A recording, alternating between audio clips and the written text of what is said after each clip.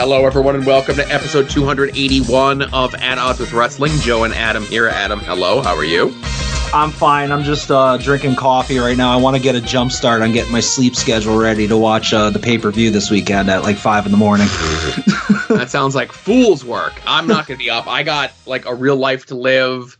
I could avoid spoilers. I did good like last week and the week before because my wife had just come home from her business trip, and then Madam Web, of course. So I'm like, oh, if you just stay off social media and don't talk to anyone, you won't be spoiled. You know, it's not like what happens on an episode of Dynamite or what's going to happen at the Elimination Chamber is going to make like national headlines. It'll be very easy to avoid. I'll wake up Saturday morning, my normal Saturday morning time, which is like 8:30. I'll put on the watch LA Knight win the Elimination Chamber, and Yeah, sure. Yeah. I can guarantee you, Joe, even if you check social media, you will not see a post that ruins LA Knight winning the Elimination Chamber for you. You don't think so? No, I don't think so. All right. Unless you don't think he's going to do some sort of. You don't think he's going to do some sort of spectacular dive or some great feat of daring do in the match? 0 for 2. No, I don't think so. Right. I'm sure he'll be very entertaining. Okay. That's all I ask for. Yeah. He'll have the crowd say L.A. Knight while he points, and yeah.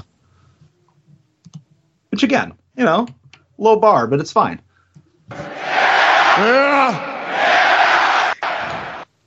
Sound like it was going to play a second time there. Sorry about that. It was worth it. Go, play one more time. You're fine. Right. I'll say whoever edited these clips did a shit job of them. I'll just say that. Gotta fire that person. It's probably the same person that scans the pages for preview in the past. No, that's a different person. He's supposed to give me a lesson on how to do it properly because I have. It's all the same team, though. Yes, it's all the same brain trust, if you will. Speaking of which, how was your first day back again to the world of the employed? Again, I don't know how much we talked about it last week. I don't know how much you're willing to divulge, Well, it is rather confidential. I don't like to talk about the fact that I'm working in sports and entertainment. But, I have almost an entire week of work under my belt now between last Friday and this week. And, like any job after 2 days, I was like, I fucking hate this. I want to go back to not working.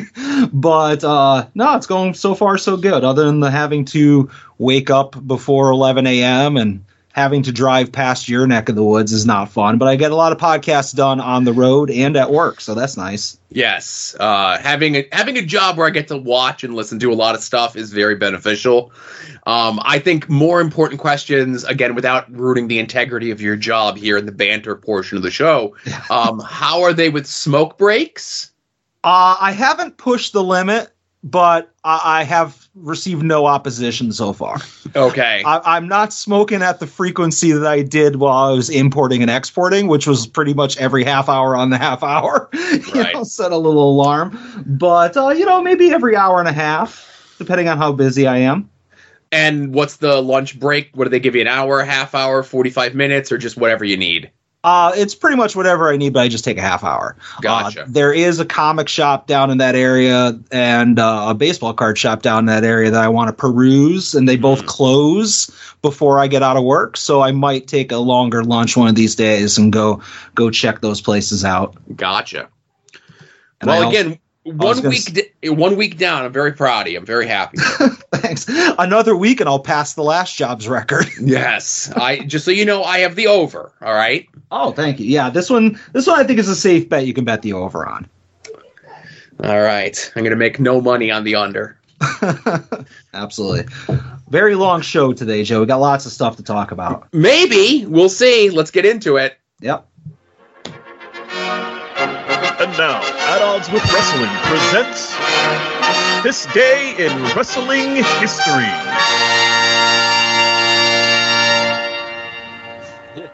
So when I send Adam the show notes, I include a lot of things, but it's not like we're going to go over everything, but it's just like, I just want to make sure I have everything that happened on this day in wrestling history, but there isn't a lot of clips per se, but there's long clips. How about that?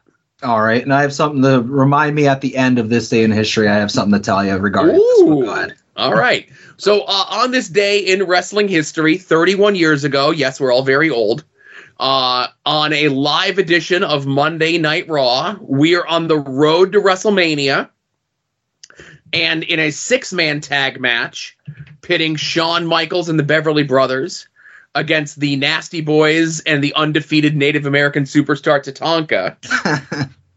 Tatanka pinned Shawn Michaels in this match to set up their match at WrestleMania. Well, Shawn's very giving. He's always been known to be so, and, put over the young guy, the young upstart. This was hastily thrown together because I know you're going to be surprised by this. Marty Jannetty had been fired. What? Yes. Such a good soldier. How'd that happen? This will not be the first time nor the last time that we mentioned Marty Jannetty's hiring and refiring when we look back 31 years ago in the world of WWE. All right, looking forward to it. The main event of this episode of Raw was The Undertaker taking on Skinner, and the show just ended without a finish. And when next week's show came on, they never mentioned who won or who lost. I assume it was The Undertaker. Yeah, that's probably a safe bet. Yes. They didn't touch on like superstars or anything like that? No, not nary a mention anywhere. It's not like you can go to WWE.com at the time. Right. But the big thing that happened on this episode of Monday Night Raw, as we talked about last week on the taped episode, Money Incorporated with their heinous attack on Brutus the fucking Barber Beefcake, so heinous that it caused Jimmy Mouth of the South Heart to turn sides, join up with the goodies. But again, we're on the road to WrestleMania 9 specifically. If we've got Jimmy Hart and we've got Brutus the fucking Barber Beefcake, only one man can be lurking behind it. You tell me when you're ready to cut this off. Oh, God. We're back, ladies and gentlemen. Okay, you can cut it off. Oh, come on. And let's not wait any longer. Here he is, Hulk Hogan!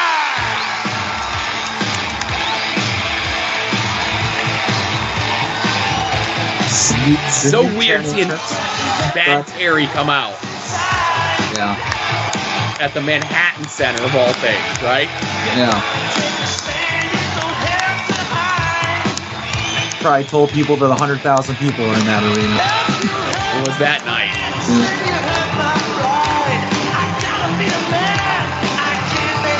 If this is making a nostalgia for that New Gen entrance, I know a guy that's selling one, Joe. Oh, look at that great sign.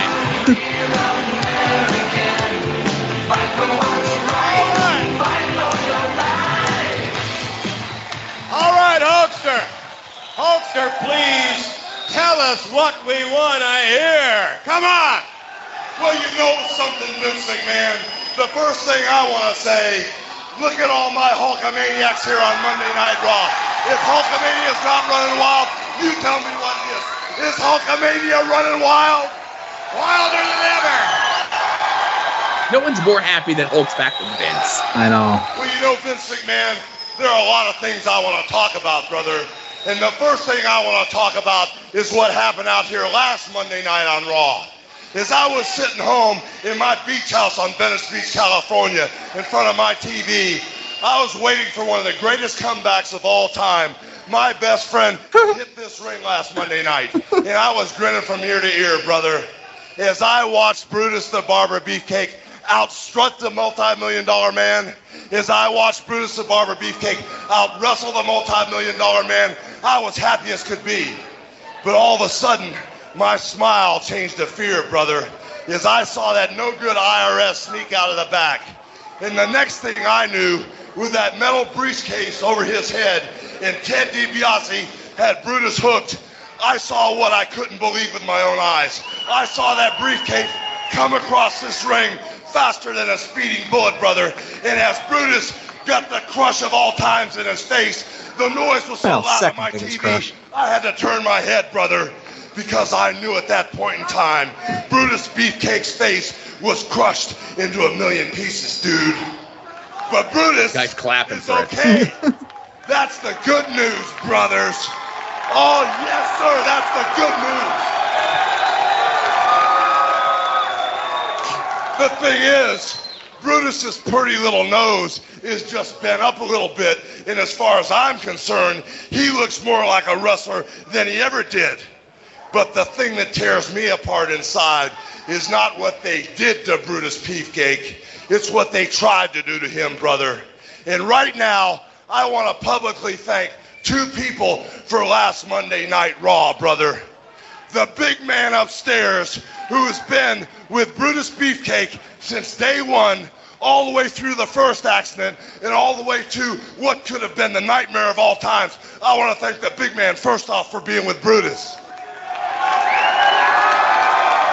And the second person I want to thank, as crazy as this may sound to all my Hulkamaniacs, is I saw the brother lay his body on the line and stop the $1 Million Man from the second blow to Brutus's face, which could have been an all-out horror show. So I want to thank Jimmy Hart personally. All right, so I'm going to stop it there. I'm making the executive decision. I was going to let you go with it as long as you wanted to. There's other stuff that I want to play that's, much more painful. But he brings out Brutus. He brings out Jimmy. They're in the full red and yellow because they're sycophants. They make the challenge for WrestleMania to take on Money Inc. But again, a big star making his return after being off TV, live television, maybe bumbling and stumbling through a promo. I'm sure this will be the last time this comes up on this episode of At Odds with Wrestling. It's possible. And like you mentioned, Vince was super excited to see Hulk back. He hasn't been on TV for a while. And since this was before cell phones exist, do you think Vince had to show Terry Polaroids to get him back? Or I'm sure there were promises made. I could speculate where those Polaroids may have been kept a little bit later on here, dude. But also on this day in wrestling history, I got no clips for this, but on this day in wrestling history, 26 years ago, doing my gazintas here, was WCW Super Brawl 8 from San Francisco, California. Okay. Some of the matches on this show, Goldberg's now a babyface, so he takes on Brad Armstrong. We got to inflate those numbers. Sting against Hollywood Hogan for the vacant WCW Championship. The WCW Championship that Sting beat Hogan for at Starrcade? Mm-hmm. And then they had a disputed finish, so that was December. The title's been vacant for the last 2 months. Sting ends up winning the rematch, right? Sure. Now, I bring this up because it's on this day in wrestling history, 26 years ago at Super Brawl. Chris Jericho took on Juventud Guerrera. Chris Jericho putting the Juicerweight title on the line, and Juventud Guerrera put his mask on the line, right? Yeah.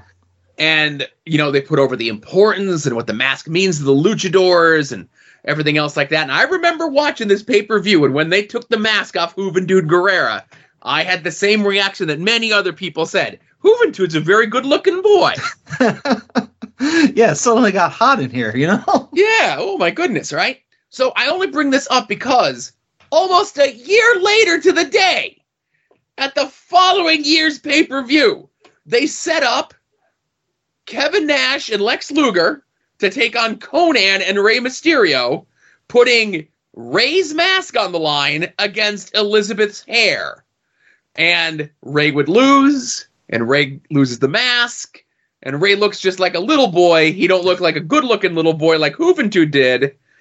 And obviously, because that's 25 years ago, Eric Bischoff got to relitigate this on his podcast this week. And, Eric Bischoff sits there and says into a microphone, and no one questions him and says, yeah, I thought by having Rey unmask, all the other luchadors were masked, and it would make him stand out as the only unmasked luchador, and, it would help him emote with his face, and I didn't at the time really understand the importance and the gravity of the masks in Lucha Libre. Well, Eric was still new to wrestling at this point, Yeah. Business for 10, 15 years, Yeah, again, he'd only been in the business at that point for 15 years, in charge of WCW for 6 years at that point, done the same exact angle on the same exact pay-per-view a fucking year beforehand. and saw that it didn't work. It didn't elevate Juventud Guerrera to the next level. So it's like, well, that wasn't the problem. It was the problem that we didn't do it with the biggest star, right? Yeah. And why stop at just Rey Mysterio? Just keep unmasking a bunch of them. Exactly. But that's what happened on the pay-per-view. We need to talk about what happened on the Nitro, because that's where we line up, right? Mm-hmm. Now, as he further slips down the card, again, he still does get some promo time, and I would not be remiss to pass up an opportunity. There's that word again. Oh, sorry. I saw Jericho on my screen, and I was very excited. To play a Chris Jericho promo. He wrestled Perry Saturn the night before at the pay-per-view. Jericho won, and as the stipulation of the match, Perry Saturn now has to wear a dress. All right. Where are we? Chris Jericho and Ralphus. Yes, they're together. And we need to talk about what happened last night with Saturn. Welcome to Monday Night Jericho! Ralph's wearing a prom dress. Yes. You know, let me talk about that cross-eyed, cross-dressing freak, Saturn. You know, Perry Klinger, I gave you a chance yesterday to redeem yourself, to reclaim your manhood, to salvage your faltering career and get out of that ridiculous frock that you like to wear. But you walked away. It made me wonder, you really must be sick in the head. You really must be demented. You really must be, if you know what I'm screaming. Klinger, I'm telling you, get out of your outfit. I don't like it. Ralphus doesn't like it. And most importantly of all of these wonderful Jerichoholics don't like it either. Ditch the dress, Daddy-o. I feel like I've asked this before, but is Ralphus still alive? Like, shouldn't he do conventions if he is? No, Ralphus unfortunately he passed several years ago. Oh, all right. Sorry. But yeah, so I there was another clip I was not going to play. That was Jericho decided to try to be as a little bit more subtly offensive there. Thank you, everyone. But obviously we'd been hyping it up, and I spoiled it on the Patreon show, and that mystery woman Samantha, Tori, whatever her name was. We get the big payoff, and one of the masked men come down at the pay-per-view, shock sticks Ric Flair, costing the match with Hulk Hogan, and that masked man is revealed to be none other than his own son, David Flair. Now, question on this pay-per-view clip that we're not going to see, was Sammy/Tori there? Well, yes, she was, but they didn't focus so much on her, because we're going to watch, and we're going to talk about the next night on Nitro, of course. Tony Schiavone has known David Flair his entire life. Tony Schiavone is going to attempt to talk some sense into David Flair for his actions from the night before. And Adam, I will say to you, you all remember, we've uncovered it here on the show, obviously the famous, racist, horrible DX Nation parodies, right? Yes. And then we've talked about the other ones that we don't talk about because they were not like racist, they were just bad. Mm-hmm. We all know the NWO parody, The Horseman, the famous one, My Spot, Liver Spot, the whole thing, right? Yes. Do you remember this NWO Horseman parody? I don't. Maybe. Your problem is showing up in the limousine here in a few moments. We'll be going to the Nature Boy Ric Flair and his arrival, fans. Hold on a second. I'm told now that Flair's limousine has arrived at the building. Let's go out to our camera crew right now.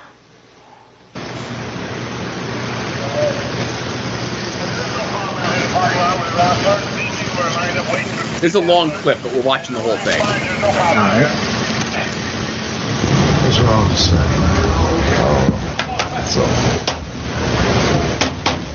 Somebody get Kevin Bad Terry a bigger TV.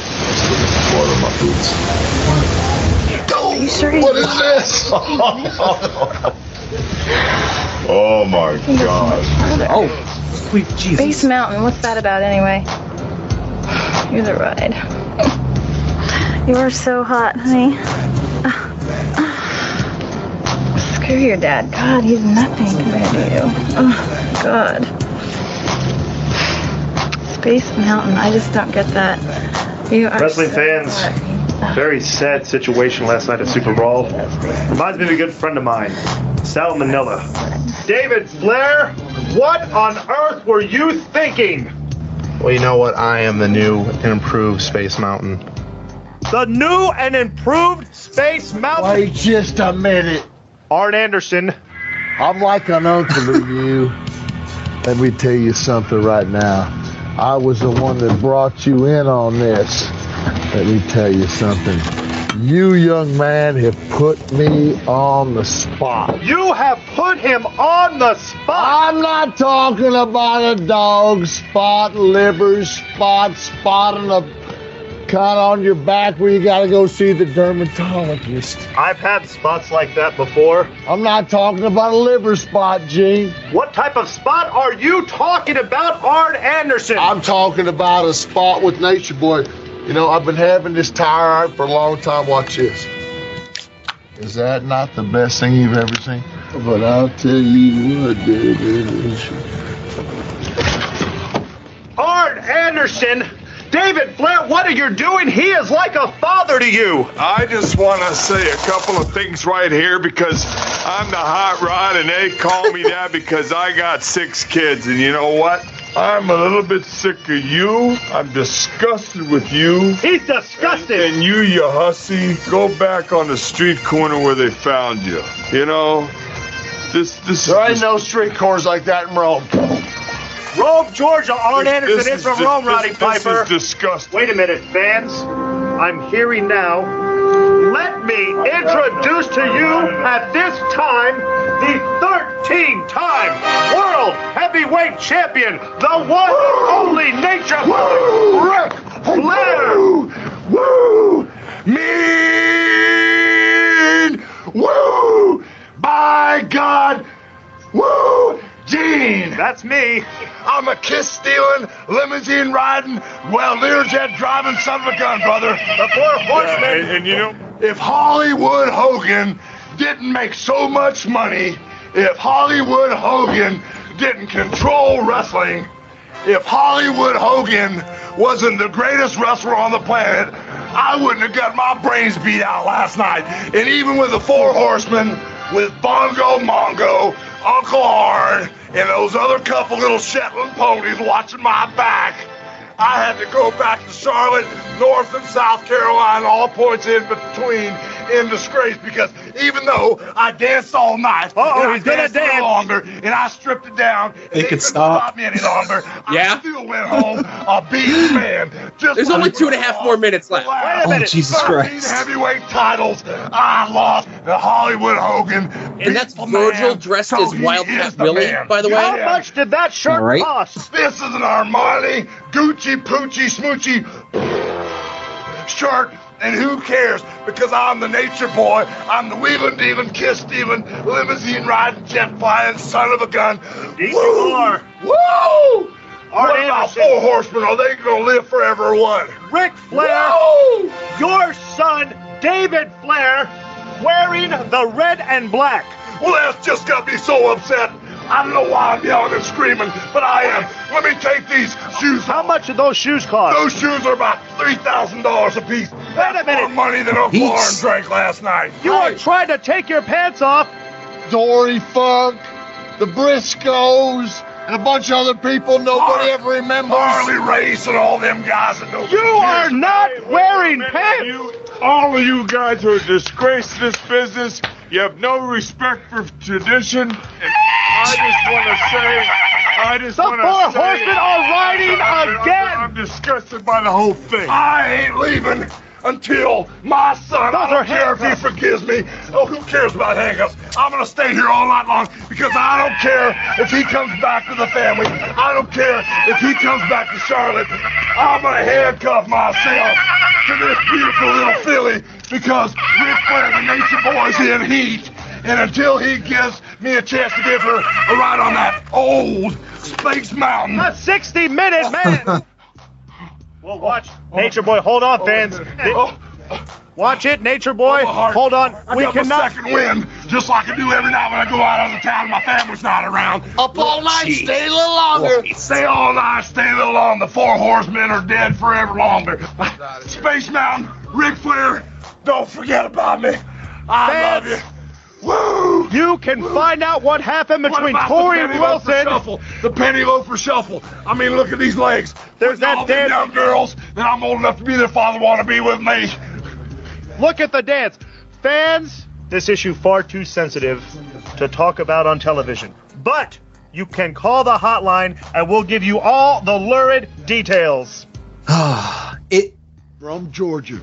Go there sometime. There's 640 people. Woo!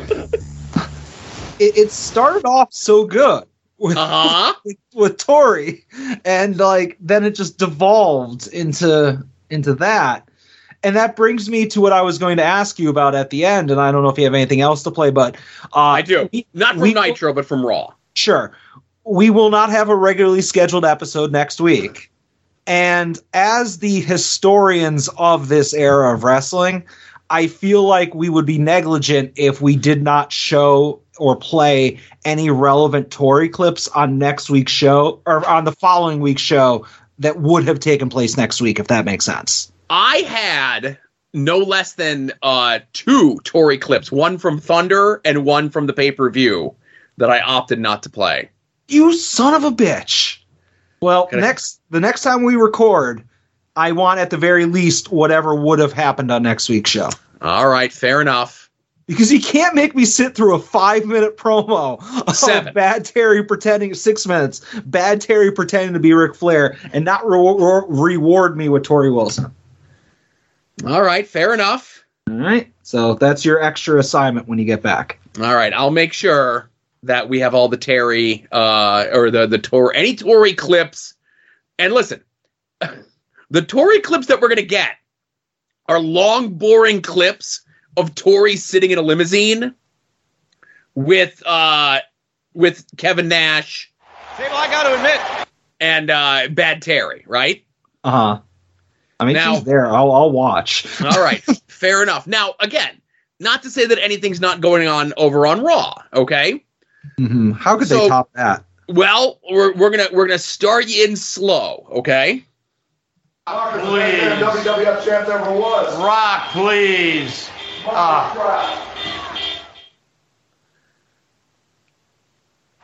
I got to admit, we've received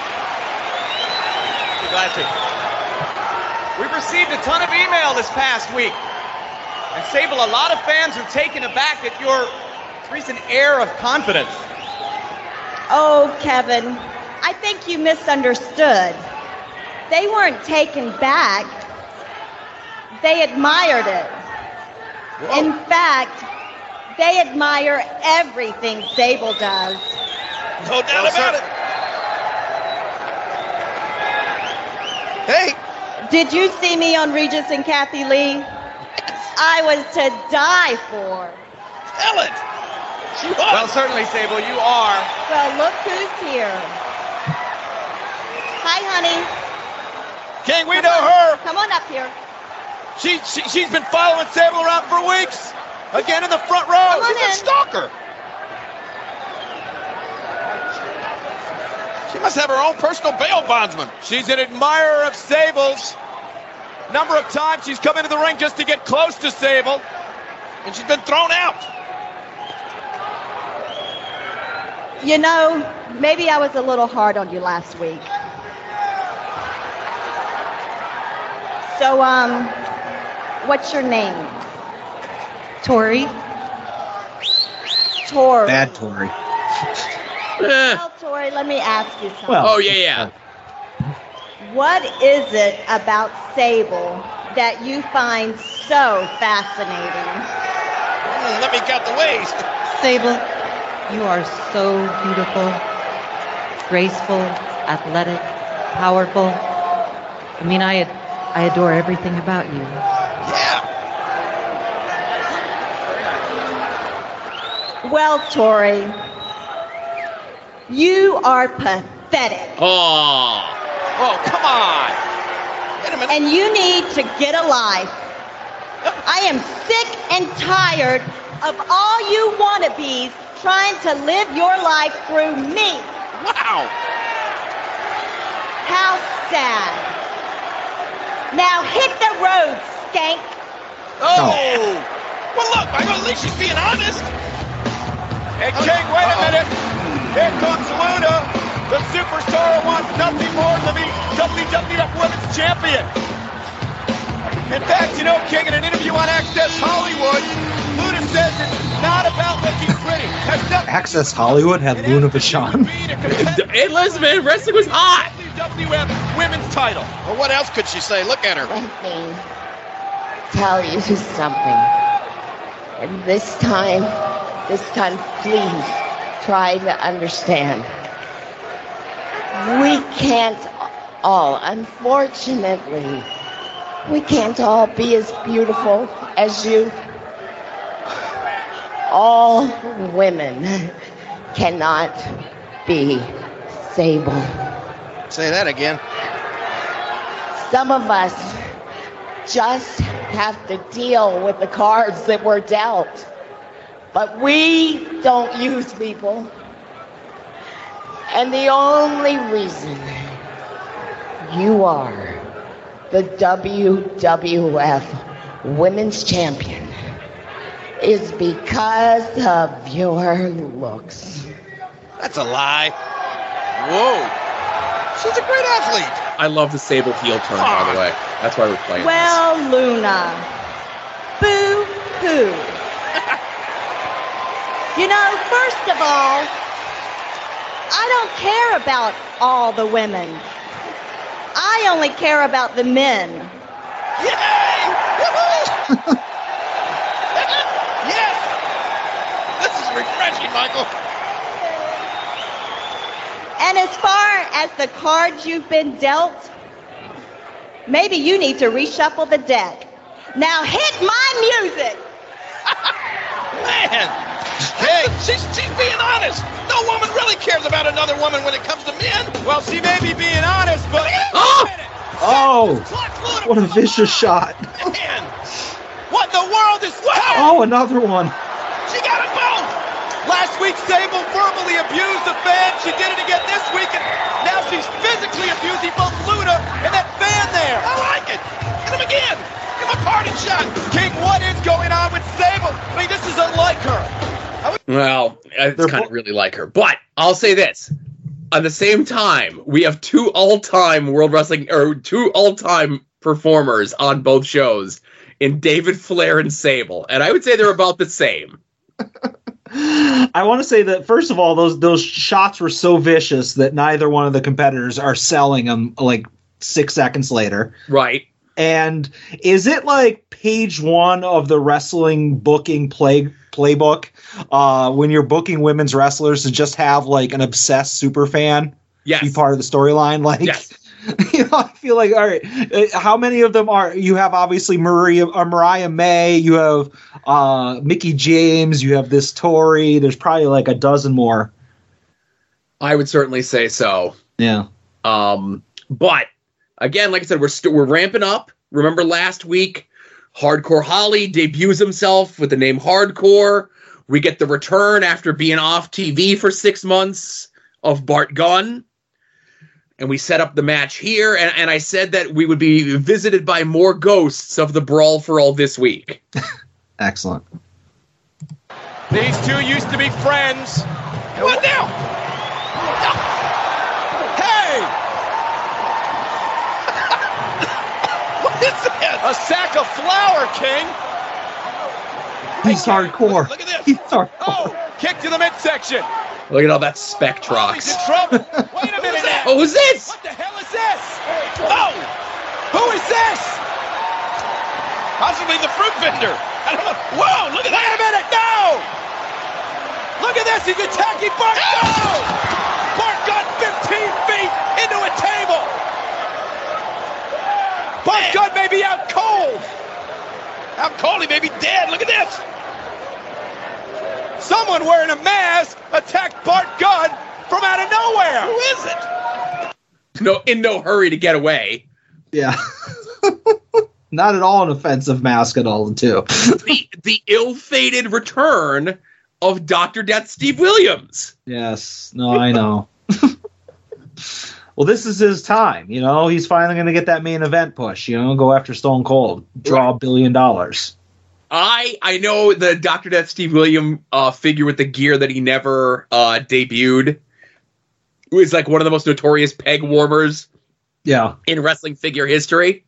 Uh-huh. I want a custom or I want an elite of Dr. Death in that outfit with that like removable mask. Yeah, a 2-in-1, you know? Yes. You have like the removable, like that red jumpsuit comes off and he's got his wrestling trunks underneath. Yes. There you go. But our main event on Monday Night Raw, Kane versus Undertaker in a match that we're running back from just 10 months prior in pay-per-view. We're giving you an Inferno match on Monday Night Raw. But as it was during this time, the match itself is the backdrop for something much, much bigger. These flames now leap high in the air. The heat is so intense here at ringside, you can feel it. Look at this. Oh! Undertaker tossed out of the ring. Kane now. I can't believe it. I don't understand what made Mr. McMahon leave. He's left. What was it? Oh! Kane just shit. The announce table. Oh my God. Kane flew 15 feet through the air. What is that Vince has? It's a teddy bear. Mr. McMahon still clutching that teddy bear as Kane is in deep trouble outside the ring. But Mr. McMahon, his focus isn't even focused on this match anymore. He's in a catatonic state, Mr. McMahon. He's just standing there. Who is somebody in the WWE right now that can have an Inferno match? Because I want it. The only way to win this matchup. Christ. I know. This is like such a cool setup. I wish they did it more often, you know? Yeah. Mr. McMahon isn't even worried about this match. He's worried about LA Knight versus Logan Paul, WrestleMania. You know, just fits right into their flame gimmicks, yeah. Brought to you by like Red Hot Sauce or some shit like that, right? Yeah. Or Slim Jim has like a spicy new flavor they want. Wrapped up in a black gift box by Paul Bearer.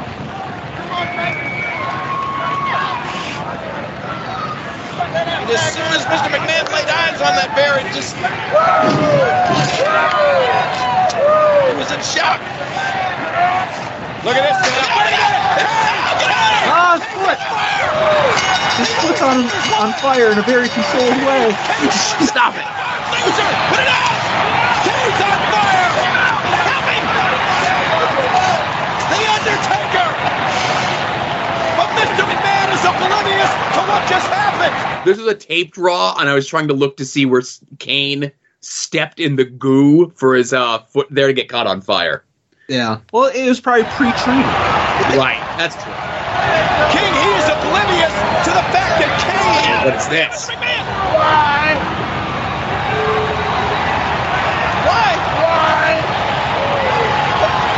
No!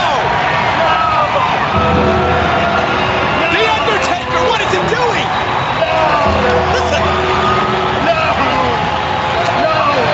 Kane, the Undertaker has brought the owner of this company to his knees. Mr. McMahon, don't! That bear is on fire. That bear is symbolic of what? I don't know, but I never thought I'd see this day. A bear in flames. Mr. McMahon lying on the ramp. What does this all mean?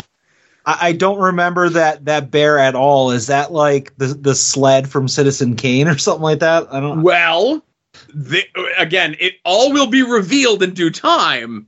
But it would be who that bear belonged to and how the Undertaker was able to get that bear.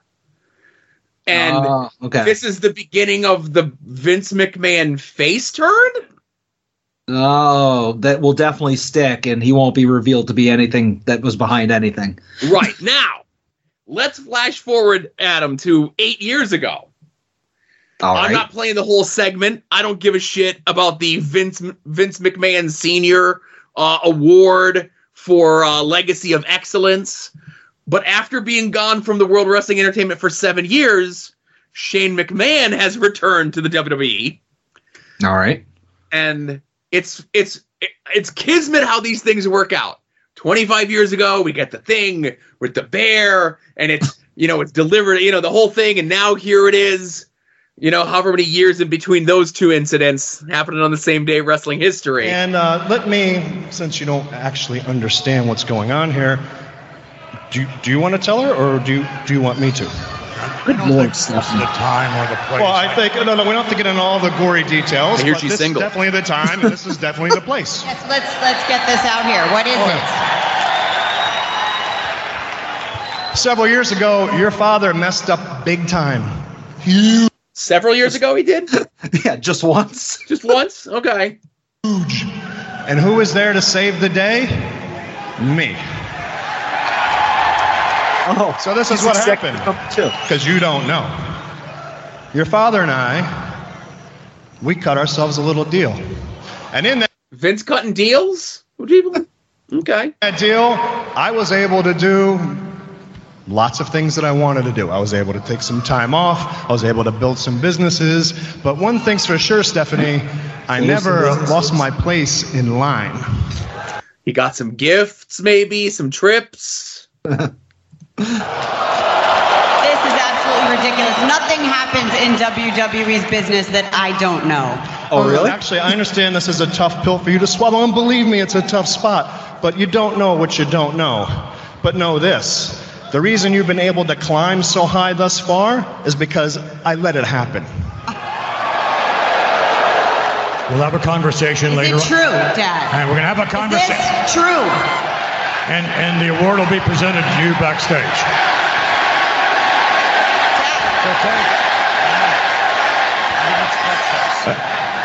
Is it true? There's some truth to it, okay? But we need to talk about... It's all true. You know what it was, Stephanie? At the time, it was best for business. I want control of Monday Night Raw.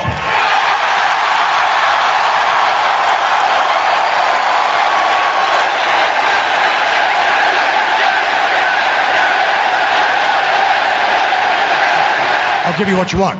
How's that? What's the catch? Well, there's not really a catch. I'll give you what you want, as long as you have one match, one night. An opponent of my choosing, I'll tell you where and when and who. So, what about it, Shane-O? Huh? Everybody's happy to see Shane-O back. You got a deal. Well, before you leave, just how strong are you, Shane-O? Because I'm going to name a place, I'm going to name an opponent almost as big as your ego. Not quite, almost as big. And the place and the time is going to be WrestleMania. And your opponent is going to be The Undertaker.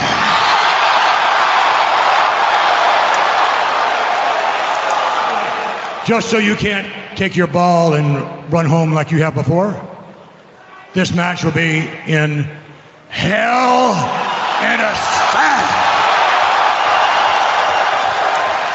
Now, I looked everywhere for the actual clip, and it's been scrubbed from everywhere, the original recording. But Shane in the promo mentions that there's a lockbox that has secret information in it that Vince doesn't want to get out. I can't imagine why that sort of stuff would have been scrubbed from the internet. Do you think that there was like a list of things that, should there be a controversy, that they would immediately go and scrub, like a predetermined list of things like the lockbox reference, where they're like, all right, if Vince ever gets in trouble, press this button and it'll automatically replace all of the Peacock versions to like something that's been scrubbed? Well, I'll say this. It's like, execute order 66 type of deal. Yes. there's a lot of stuff that's out there that's very incriminating, but I definitely think watching this segment here from 8 years ago, that Vince definitely has a humiliation kink. Oh, yeah. But yeah, so like, again, it's just crazy. Like so the teddy bear ends up being Stephanie's, and that's how Stephanie becomes like a regular on-screen character 25 years ago. And then, there we were 8 years ago, Shane had been gone and he's back, and there's a mysterious lockbox that never gets brought back up again. And, we never found out what the mistake Vince made was, at least in storyline at the time. I think maybe we have in the last like year or so. Yeah. Yeah, just I love when stuff like this lines up, Yeah, I wonder when is it going to line up where we're going to get the Shane McMahon like Fight Club stuff from the pandemic. That's what I want to relive. Oh, I think that's like too new, Yeah. Like there's been a couple times where we talked about like a Dynamite from a year ago, and that's only because like something like enormous happened on it. Like, did we talk about, was it like that unhinged Cody promo right before he left AEW? Yeah, maybe. Yeah, I think so. So like, I think like 5 years is the limit, Fair enough. Well, we're getting there close. I mean, Jesus. Yeah. All right. Anything else? No, that's all I got for clips. You said you had something else you wanted to mention. Oh, no, I was going to mention the fact that you have to give me Tori Wilson clips from the lost week of the show. All right, I will. Yeah, that's all I wanted to make sure that I mentioned. That's all. From here on out, just like any Jericho segments that happen in the week, if there's a Tori Wilson segment, it'll be included. All right, I appreciate that. And again, because for historical purposes. Right, and it's a ways off. I don't think it happens until the summer. But when they start doing the Nitro Girl competition stuff. Yeah. Now, again, I will also say, on the episode of Nitro from this week from 25 years ago, they were hyping up that we were going to see scenes from the upcoming Nitro Girl swimsuit calendar shoot pay-per-view. But those clips were not included in the version that was on the network, and I couldn't find them uploaded anywhere safely. I need to find that. I think we brought that up before. I think that there's like VHSs of that show out there on like eBay, used ones. All right. How used are we talking? Here? What's that? How used are we talking?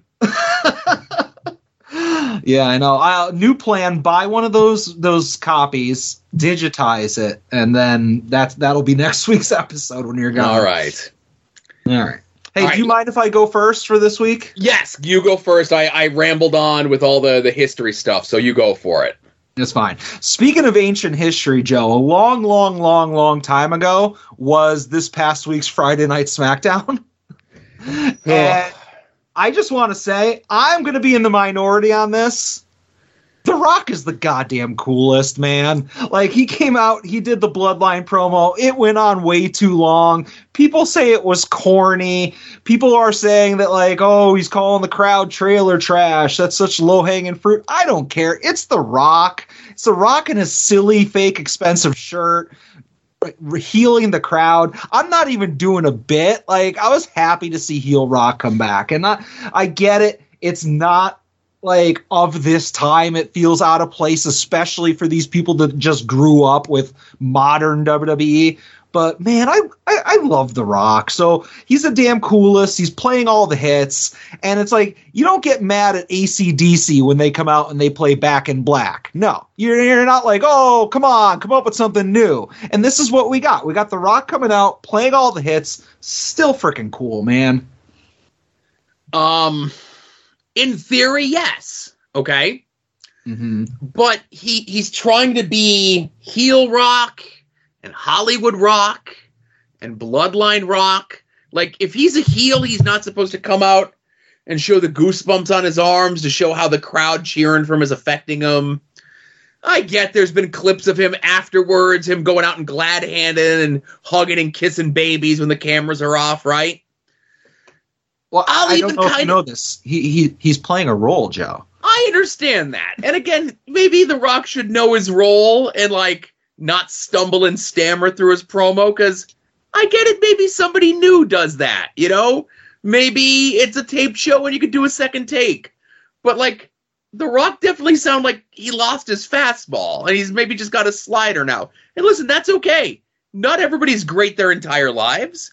And I get that he goes just seeing The Rock's name and his picture at a wrestling show and the chance to get to hear the music and cheer for The Rock and him to call you a candy ass and cut promos where he says that Seth is Cody's girlfriend and, like the hits, the stuff that we love about The Rock, the latent homophobia and sexism and just weirdness, right?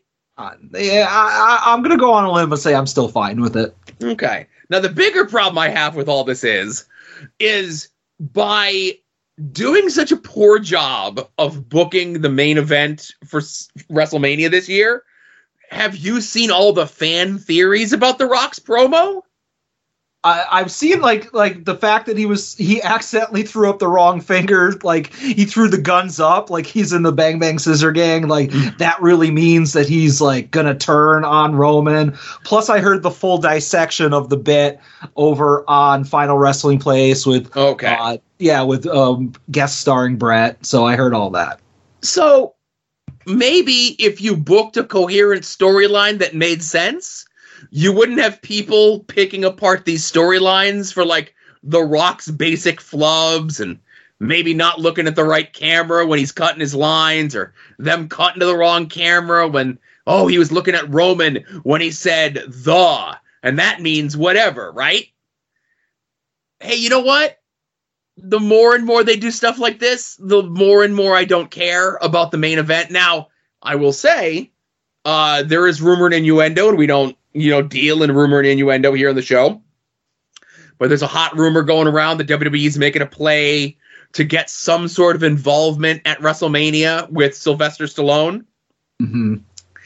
And I can imagine that was probably supposed to be Phil and Sylvester Stallone. So Sylvester Stallone can explain the plot of Rocky 2 to Phil for the first time. But I can imagine it's going to be some sort of skit with Rocky and The Rock, Cody's like, well, you have The Rock. Well, I've got Rocky, Sylvester Stallone, or whatever it is. And that's got me a little bit more interested because Sylvester Stallone seems like a nice enough guy, right? But, I don't know. I'm not loving the build to the main event at WrestleMania this year. It's almost like it was all flawed from the start. Well, again, if you have Cody win the Royal Rumble and he points at the guy he wants to challenge, and then the next 3 weeks is you adding nonsensical twists and turns in there, like, what are we doing, guys? Yeah. And as far as WWE fans trying to find stuff in a promo that isn't there, I mean, that's not new with this Rock, Cody, Roman stuff, like if you remember when Bray came back and people were like, ooh, who's the Wyatt Six? I bet you it's this person's going to be this. And then like, you're going to have all the Firefly Funhouse people are actually analogs for people on the roster and whatever. Liv Morgan's going to be Rambling Rabbit. Like, fucking don't let WWE fans near the internet too much. Well, and listen, AEW fans do the same thing too, and a lot of it is people like combing through episodes of Being the Elite, a show by losers for losers, and like looking in the tea leaves of codes and stuff like that there. And I say all the time on the show, wrestling booking is easy until you decide to overcomplicate it. Like, and this is overcomplicating it. Like, I like the Drew McIntyre stuff, where it's like, I want the title. The guy who screwed me out of winning the Royal Rumble is hurt, so I can't go for him. I'm going to go for the title anyway. And he ends up beating Cody. So, like, that makes sense to me. So, like, even if Seth doesn't win, or Drew doesn't win the Seth title, and Cody wins the Roman title, Drew is already set up as the first challenger. It's almost like how wrestling is supposed to work, right? Yeah. I don't know. Rock's still cool, I guess, is the moral of the story. I guess. I think we can all agree that no matter what we took away from Friday, it's that The Rock is so cool. I guess.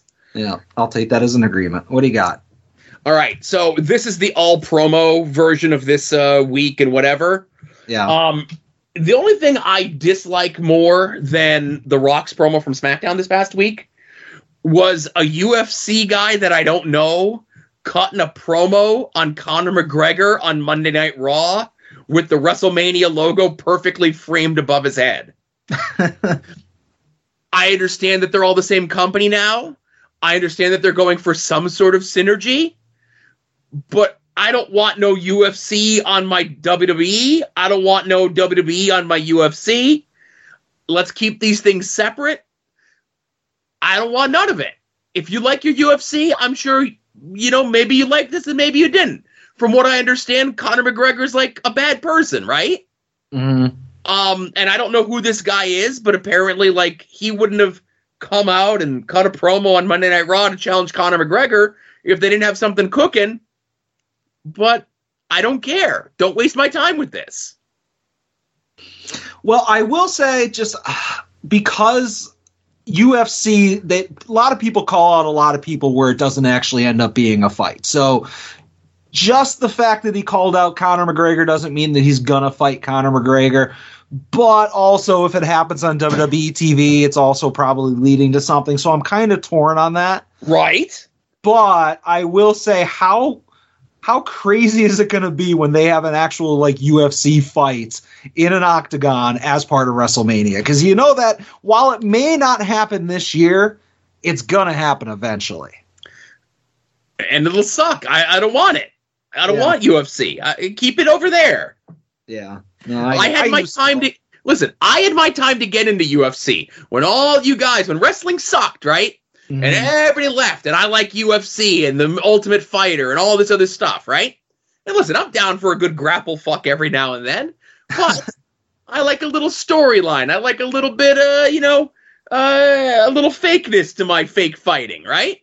Yeah. And you all left, and you all went to UFC, and then UFC started to suck, and WWE and wrestling in general started to come back on the rise, and you all came back, and you all had your UFC sensibilities. And I don't want your UFC sensibilities. Keep it away, right? I want to see people cutting promos. I want to see outrageous characters, and I know people will say, well, UFC at the time had those outrageous characters. That's great. I'll never know. I ain't watching no UFC. Yeah, they're all gone now. And that's why Conor McGregor still gets the buzz, even though he hasn't fought in a long time and he might not be a great person, is because he's one of the last great UFC characters, so to speak. And I'm sure there's other ones up and coming, but I haven't watched UFC in years. Remember there was like a 6-month period within the last like 3 or 4 years where Will Ospreay decided I'm going to be wrestling Conor McGregor. And then like very quickly decided like, oh, this is a bad idea, but I could kind of like do my own thing with it and not be like on the nose Conor McGregor. I could be like outrageous Will Ospreay instead. Yeah. Yeah. But if WWE had Conor McGregor, they'd sell like a lot of pay-per-views off of that, a lot more. But then again, they had a lot of pieces of shit over the years that they made lots of money off of, so it's not changing anything. Exactly.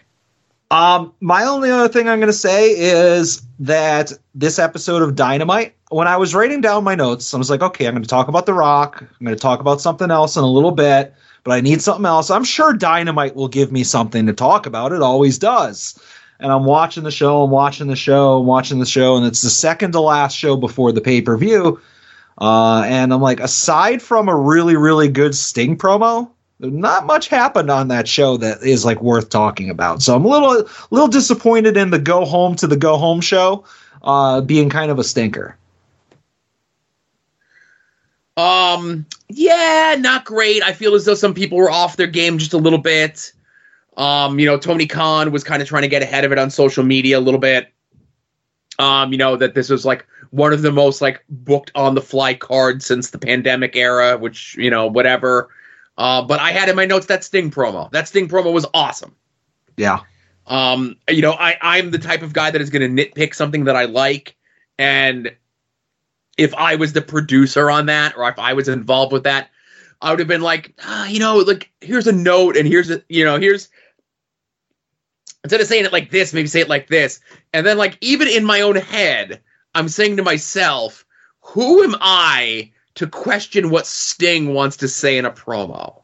Yeah. What am I going to come up with better than what Sting came up with on that promo? And again, like I said, the nitpicks are only things that I would nitpick, but it was a money promo. It was awesome. I'm just happy that I haven't seen anyone online actively attempting to take credit for because they didn't mention the attack and Sting's kids last week on TV, that they had to like double and triple down on it this week. Or maybe you didn't see the script for all the shows leading up to the pay-per-view, and maybe like week 1 will say this, and week 2 will say this, and week 3 will say this, instead of just jamming everything in one promo and then having nothing for weeks 2 and 3. You don't know. I don't know. All I know is I can't wait for Sting to beat the shit out of the Young Bucks. Yeah, and I also, after watching that promo, like I wasn't sitting there being like, oh, we should have said this, he should have said that, but I was like, oh, would have been cool if he wasn't even in the face paint there, you know, because he cut a promo that was very much like the real person talking for various reasons, you know, so it would have been cool if like maybe let's see Sting in like not without the paint, but that's just, again, it could have been 10 times worse if that happened. I will say I have been praising the Young Bucks a lot lately, and you know what? I'm not alone with that. Obviously not from you, but from other people. And Sting's promo was awesome. So I'm like, okay, what? This is just the greatest build-up to a farewell of Sting that you could possibly imagine. And then they had to go and figure out a way to make it worse, which is possibly introducing Ric Flair into the mix. Well, we were told that Ric Flair was going to be with Sting until the end, which was going to be the pay-per-view coming up in 2 weeks. But all that being said, I don't care about Ric Flair. Exactly. They're going to do a spot where, like, whatever. Like, no, I haven't looked for spoilers on Rampage. I'm sure there's going to be something. I'm sure there's going to be either a turn, which we all saw coming, or a fake out of a turn that he lulled the Young Bucks into, you know, into false sense of security, and he's going to end up helping Sting. Again, put it into the bucket with The Rock. I don't care. Listen, I liked Ric Flair more than anybody for a very long time, but I don't need to see Ric Flair in 2024. He doesn't need to be taking up time on my TV. And if this is what they got to do to get him to that point where he's off TV after the pay-per-view, whatever. I'm cool. When does that 1-year contract end? Well, I think we were there in September, but maybe it was only 6 months. We don't know. Yeah. It's just, it's like totally unnecessary. I get you brought him out for the pop a couple times, but it's like, he went away for a little while and he was out of sight, out of mind, and now he's back. It's not good. Exactly. You got anything else? That's all I got, Adam. All right, I got one other thing, Joe. It's time to hit that music. My life. The Lexus King moment of the week. Joe, we've reached that point. I was hoping it would never happen, but people said it would, and I said, no, not going to happen. Just doing a segment on the show. Not going to work myself into a shoot. Oh, God damn it. But on this week's NXT, Lexus King faced Obafemi for the NXT North American title. And Joe, I found myself rooting for Lexus King. I did. Like, genuinely rooting for him. I'd like to say it was for the long-term success of this segment, but I really was hoping that he would do it. I was hoping he would pull it out, but we'll talk about that as we go. But it opens up the show with both competitors in the ring, so no entrance music, which was obviously a miss. We all know how great that music is. And 2, the best thing about Lexus King being on NXT is he pops up 4 or 5 times in various people's business and eventually sets up a match. And the fact that this was the opening thing on the show, to the best of my knowledge, he never appeared after the match. So we were deprived of Lexus King backstage interactions. Who's going to hit on Rock's shitty daughter if it's not Lexus King? God knows nobody else will. But it opens up the show, and I have to say that Lexus King might be the better wrestler in this match. Oh my God. I know it's not saying much. It's not saying much, plus commentary says Obafemi has had less than 10 matches in his career, which, again, not saying much, but like Lexus King might be a better wrestler by a little bit.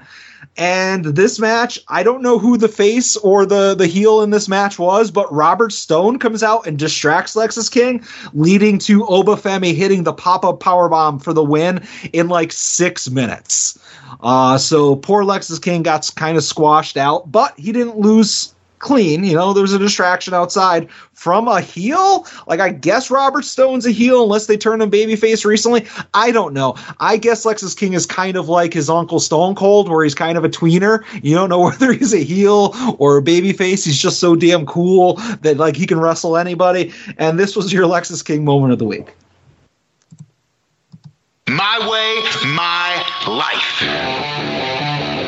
The Lexis King moment of the week.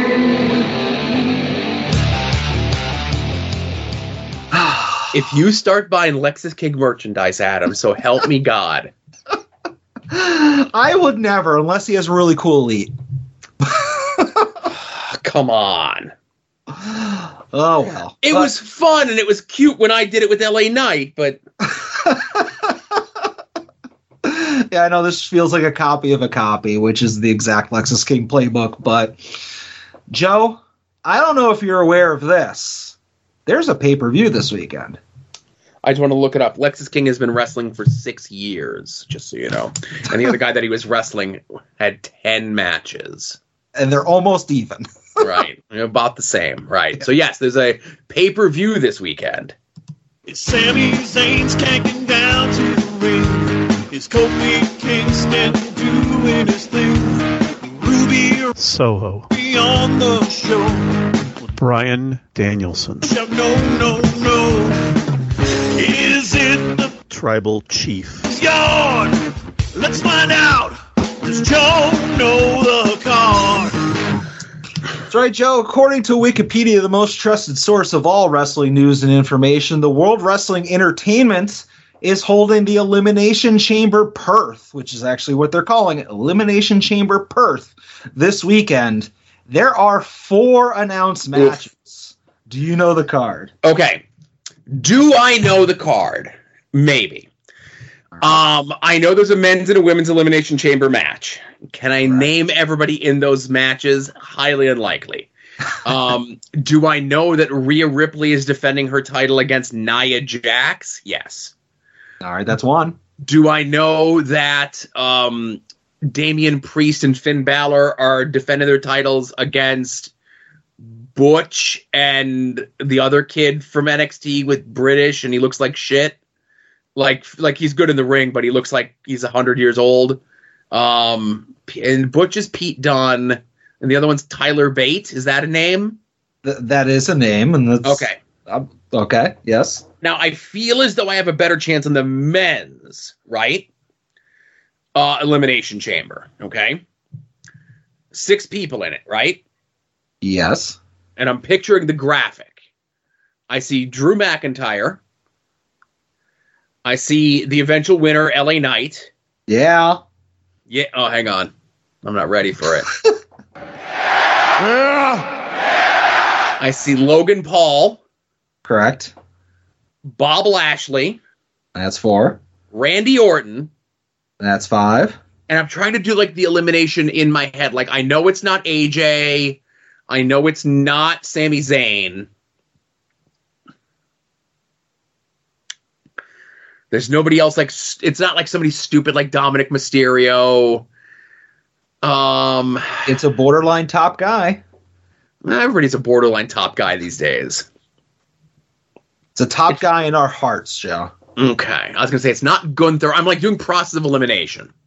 No. Kevin Owens? That's correct. Okay. That was an absolute guess. It was like I was going through like I knew it wasn't the Usos. I was going through who it wasn't, right? Yeah. Now, the women's, on the other hand, okay, I know Becky Lynch is in it because she's winning it, right? I know Bianca's in it. Yeah. I know Tiffany Stratton's in it. That's 3. I know Raquel Rodriguez is in it. That's 4. I think Naomi's in it. That's 5. She made a triumphant return at the Rumble, and she's on her revenge tour. So you're giving me clues. From that, I know it's Liv Morgan. There you go. That's your roster. Because I'm like, it's not Piper Niven, it's not poor Chelsea, it's not like I'm going through like all the ones that it's man. It'd be funny if it was Valhalla. Like that'd be a real funny one. Right? Yeah. But Adam, I can't believe you missed not a match, but announced as part of the pay-per-view is a special Grayson Waller interview segment with Cody and Seth. Oh, well, you know what? It's does Joe know the card, not does Joe know all the segments. I have a feeling that they're going to do something where, like, it's Grayson Waller and then Austin Theory, and then they're going to turn it into a match with Cody and Seth against Grayson Waller and Austin Theory. That's part of your dream journal? No. All right. Again, it's one thing to have Cody come out. Well, I don't even know. They might. So, okay, Seth might not be ready to go, so they might not do a tag match. I think we're going to get some sort of Cody in-ring action, right? Like, it's not an officially announced match, but, like, the segment's going to devolve into a match with either Cody against Grayson Waller or Cody against Austin Theory. Yeah. All right. I can see that. And you said who's winning the Chambers? Becky's winning the women's. LA Knight's winning the men's. LA Knight's not winning the men's. Hey, LA Knight's winning the men's. LA Knight's not winning the men's. Rhea Ripley's in her hometown, so she's obviously going to retain. Nia Jax sucks. And they're not. Finn and Damian Priest are not dropping the title to these two little peewees. Yeah. All right. I pretty much agree with you across the board. But here's the thing, Joe. We're not doing a show next week. That's right. Did you know that AEW has a pay-per-view the following weekend? What? I wasn't prepared for this. Hang on. I was already moving off other clips. You're lucky I can't delete stuff. My mind's not working. Hang on. There it is.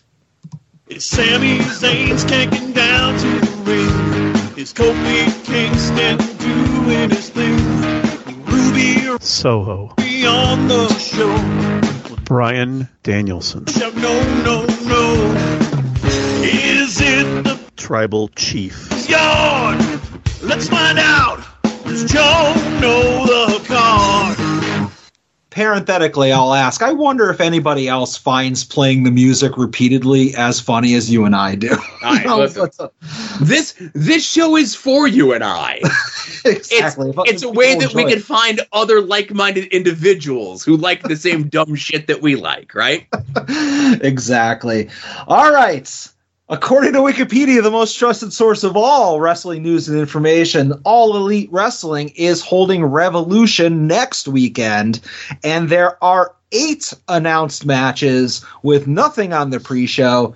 Joe, do you know this card? Maybe. Okay, we talked about Sting and Darby against the Young Bucks. Yep. Samoan Joe versus Hangman versus Swerve Strickland for the world title. That's 2. Orange Cassidy versus Roderick Strong for the Orange Cassidy title. That's 3. Bryan Danielson versus Eddie Kingston for the Eddie Kingston title. That's 4. Now, I'm going to go with what I'm almost certain is like official, like I've seen match graphics for, right? Okay. I know we're getting Toni Storm versus Deonna Purrazzo. That's 5. Did they officially announce Mox and Claudio against FTR? They did not. Okay.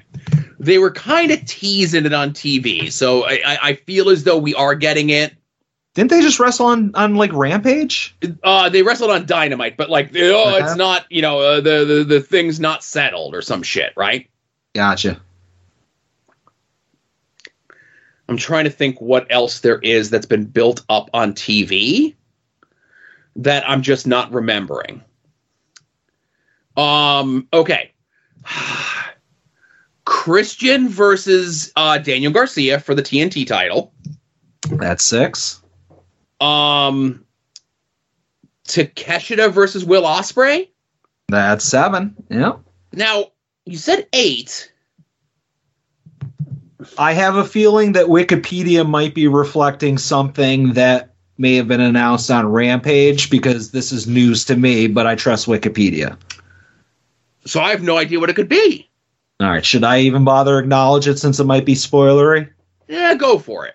Nobody watches Rampage. This is true. It says that there is a Meat Madness match. Oh! So was that announced? Because I didn't hear about this. No. Okay, so there was a promo on Dynamite backstage where Don Callis said something about it was after the Wardlow promo, and Hobbs was there, and he just said in passing Meat Madness. Like I remember that. Rampage spoilers, whatever. Like, I think it's probably just going to be like a battle royal of all like the Haas type characters. So it says, and again, I don't doubt Wikipedia, but it says Powerhouse Hobbs versus Wardlow versus TBA. Okay. Yeah, so again, I don't know what it like. And again, we'll have to wait for Rampage for the official announcement, but I would like it just to be a match where it's like all the big beefy dudes in there just beating the shit out of each other. Yeah, throw like obviously you got to throw Butch out there, Johnny Silver, another big boss. Put Miro out there if he wants to show up to TV. Jake Hager, who decided to like show up this week to TV because they were in his hometown. Yeah, he want basically fucking genetically enhanced Orange Cassidy. Put what's his name? Lance Archer. Yeah. And I saw other people like say like you want to get crazy? Like I don't know, did you mention fucking what's his name in House of Black? Brody King. You could throw Brian Cage in there. You could throw Satnam Singh in there. You could throw Big Bill in there. Like, there's a lot of big beefy motherfuckers on the roster, right? Yeah. So again, I don't know what the match is. Nobody knows off Rampage. If it's just like a triple threat, like I think you're leaving money on the table. I think a big beef battle royal is where it's at. Have basically, and I don't know again what has been announced because I didn't see the spoilers, but like announce it as a Wardlow versus Hobbs match, and then just have a third person, whoever it is, come out and say they want to get involved, and then just keep on sending more people out until it's just a big clusterfuck. Yeah, something. All right, so big predictions for that. For that pay-per-view. Yes, for this. Okay. Samoa Joe retains. Okay, pinning Hangman, I hope. I don't know. I'm still working on that. I gotta get back to TK on what the plan is. All right. Sadly, OC loses the belt. Yeah, I can see that happening.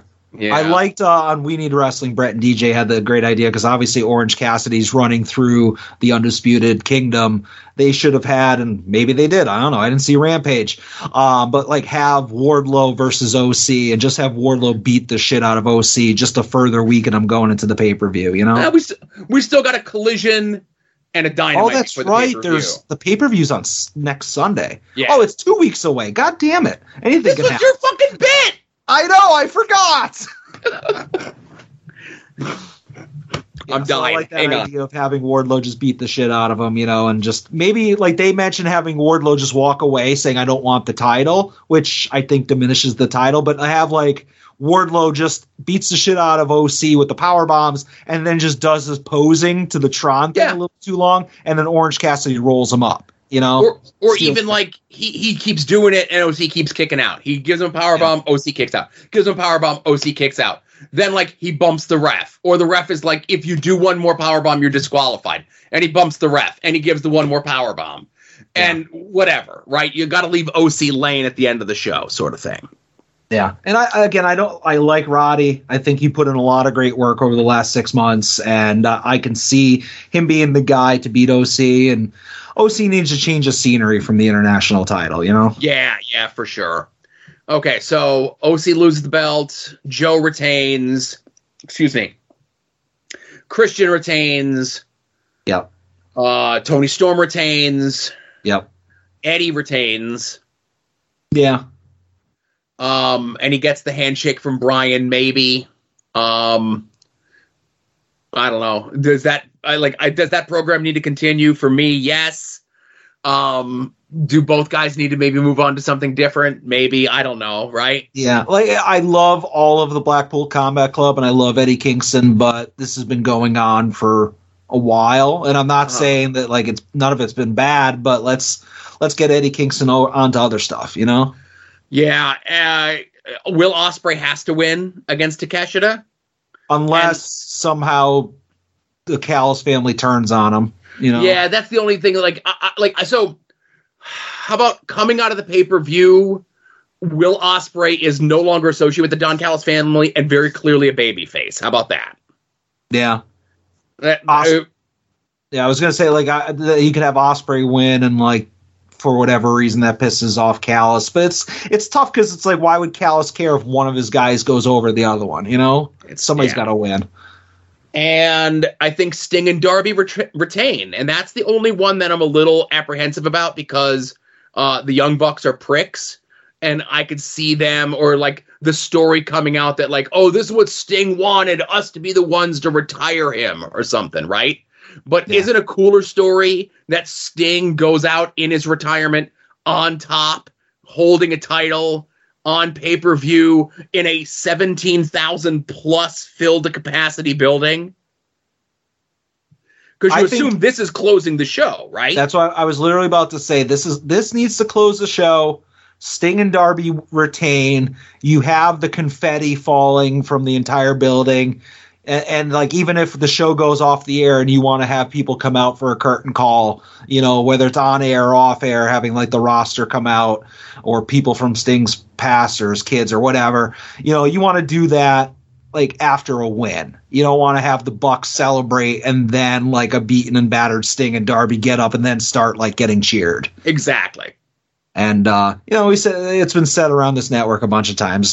Tony loves tournaments. So, you know, you can have some type of tournament to crown the new tag champs.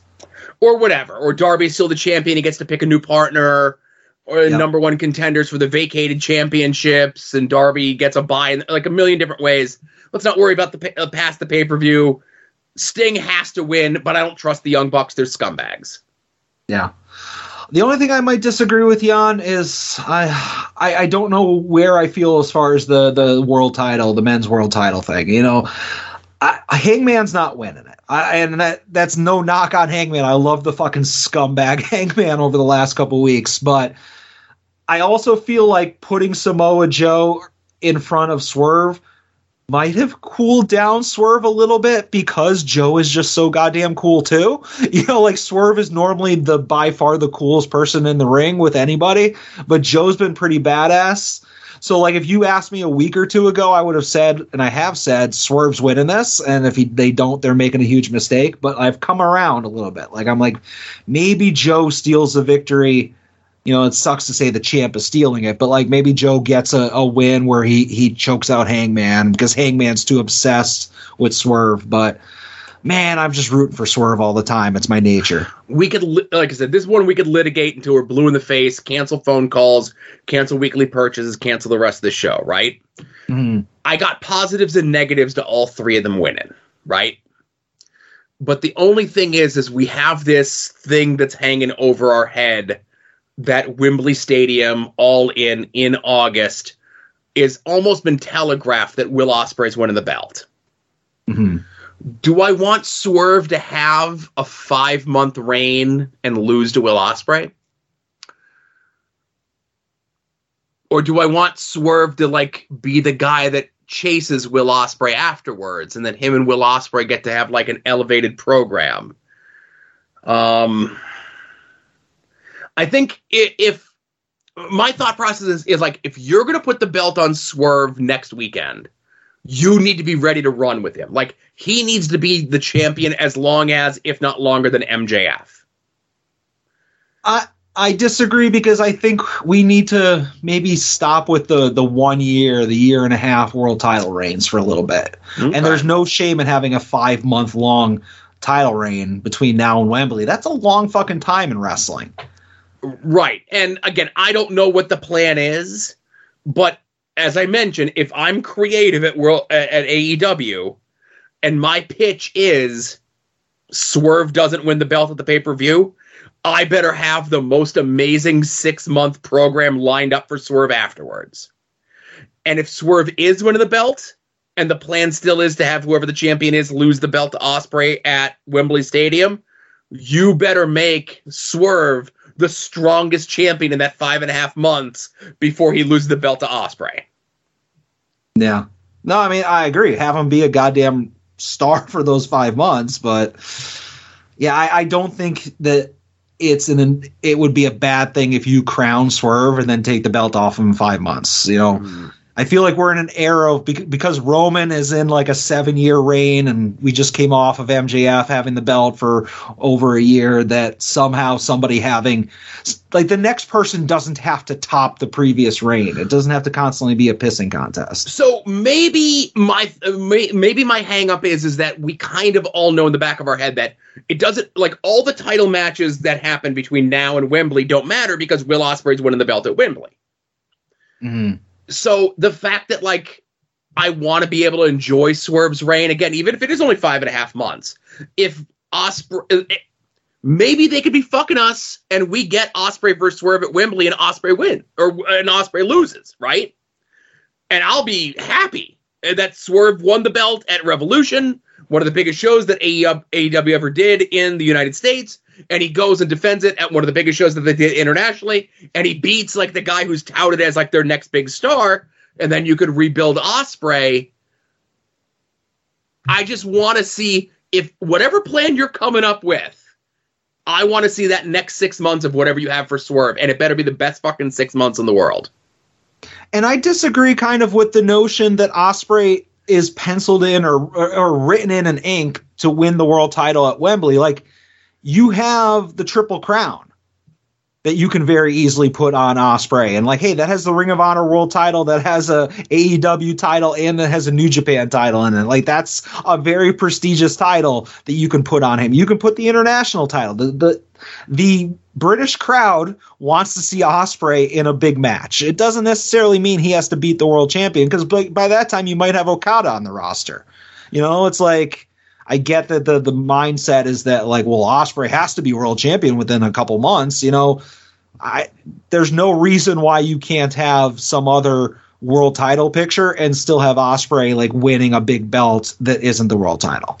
I'm not saying Ospreay needs to win the TNT title or anything like that, but there's a lot of other belts that we've been conditioned to believe are as important as the world title. And just to kind of wrap this up, let's revisit this in 5.5 months. All right, fine. And if I'm wrong, yeah, and it's Will Ospreay versus Roderick Strong for the international title. Well, I mean, or it's Eddie Kingston versus Will Ospreay, or it's whoever the Triple Crown champion is, or if it's, you know, whatever, right? I'll eat my John Cena hat live on air. All right, somebody remind us. All right. Let's get. Oh, is that? I just said that's all I got for that. All right, let's get into some phone calls. Yep. Hey, Adam. Hey, Joe. It's Matt Fish here. Calling in. This is the official Madam Web hotline. That's right. Just want to say I saw the movie in IMAX, and boy, you don't miss a whole thing of this very weird movie. I wanted to say that it's weird because, like, it's a bad movie, but it goes so fast, it's more like a fever dream. And Sydney Sweeney's in it, and she's, like, I guess really hot, but they portray them as, like, she's, I guess, 17, which, you know, makes me feel really uncomfortable, but, like, you know, that's not it. But she wears glasses the whole time, and they do well, she can't be dumb, she wears glasses thing.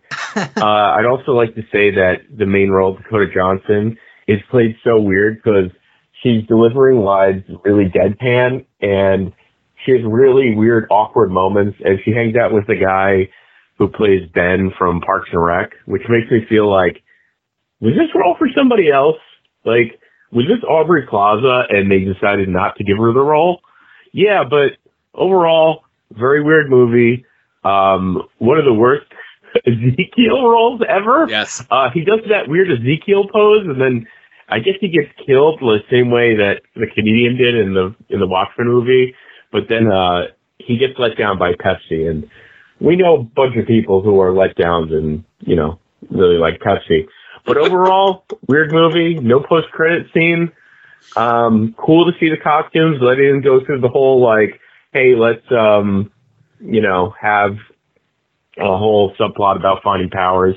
But no cool memes coming out of it, which kind of stinks because Morbius was running the memes. But, you know, Madam Web, hashtag Webhead. Hopefully you guys have a great show. Looking forward to listening to it. Can I hear Ed's call about Madam Web? Take care. Rock and rolla. Thank you, Gary. Matt from someplace in New York. Now, Adam, this is highly unlikely. Now, usually we wait till the end, but Matt did say this is the Madam Web hotline. Uh-huh. So I am going to play Ed's 3 calls about Madam Web right now. Jesus Christ. All right, go ahead. Hey, Joe and Adam, it's Ed. I don't think I've ever done this before. I'm literally listening to you right now and hit pause, right? So I could call you and tell you about what you just said. And Adam, I don't mean this any disrespect to you. I think you're very good at what you do. But you explaining the Thea Hale, J.C. Jane, Riley Osborne, Brian Pillman Jr., like all of that was, I've never hated anything more in my fucking life than hearing J.C. Jane teaching Thea Hale to play hard. I hate this shit. I fucking hate it. And it's not you. It's the content of what it is. I don't. All right.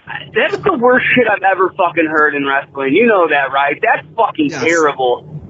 Oh my God. People that watch NXT should be ashamed of themselves.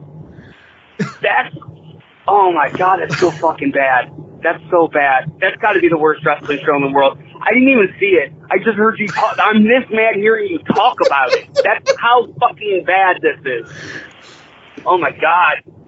Oh my God. Please stop this bit. I can't handle. You're taking years off my fucking life. Quit doing this bit, please. Okay, bye. I honestly thought all 3 of Ed's calls would have been about Madam Web. Yeah, no, I'm kind of surprised there, but man, I'm in a conundrum here because on one hand, I want young Ed to feel good and not be mad, but on the other hand, like I mentioned earlier in the show, like this is evolving into something, so I have to keep doing it. Right, I didn't really talk about the other things that happened on NXT this week, though. Well, again, you didn't talk about the other things because Alexis King wasn't involved in a bunch of other things like he usually is. Yeah.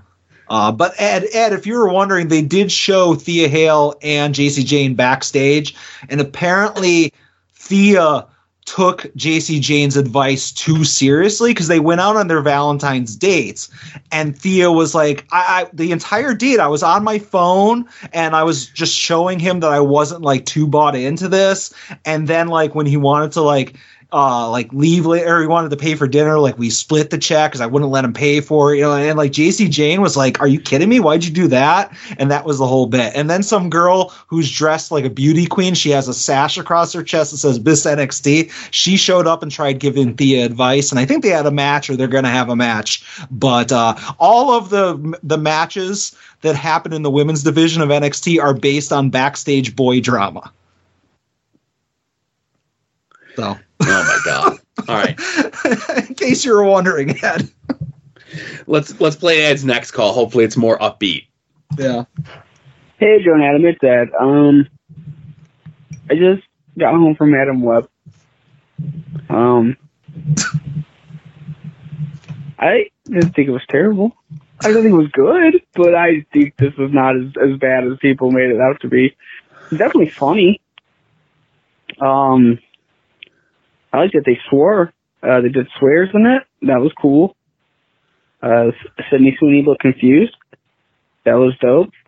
I like how her entire personality changes in that last scene, where she the way she speaks, what things she would say, they're all completely different than they were the entire movie. That is cool. That is good stuff. I think it's better than Morbius. I thought it was better than Morbius. I mean, I don't know. I'll never watch it again, and it was bad, but that's definitely not the worst comic book movie I've ever seen. You ever seen The one with Shaq? What is it, Steel? Yeah, that was bad. That's bad. It's on Tubi. That was not good. Okay, bye. All right. It does call. I know the next one is about Madam Web, so. Hey, Joe and Adam, it's Ed. One more thing about Madam Web, and if you guys are listening, if you're gonna be judgy, I do need you to fast forward a bit. I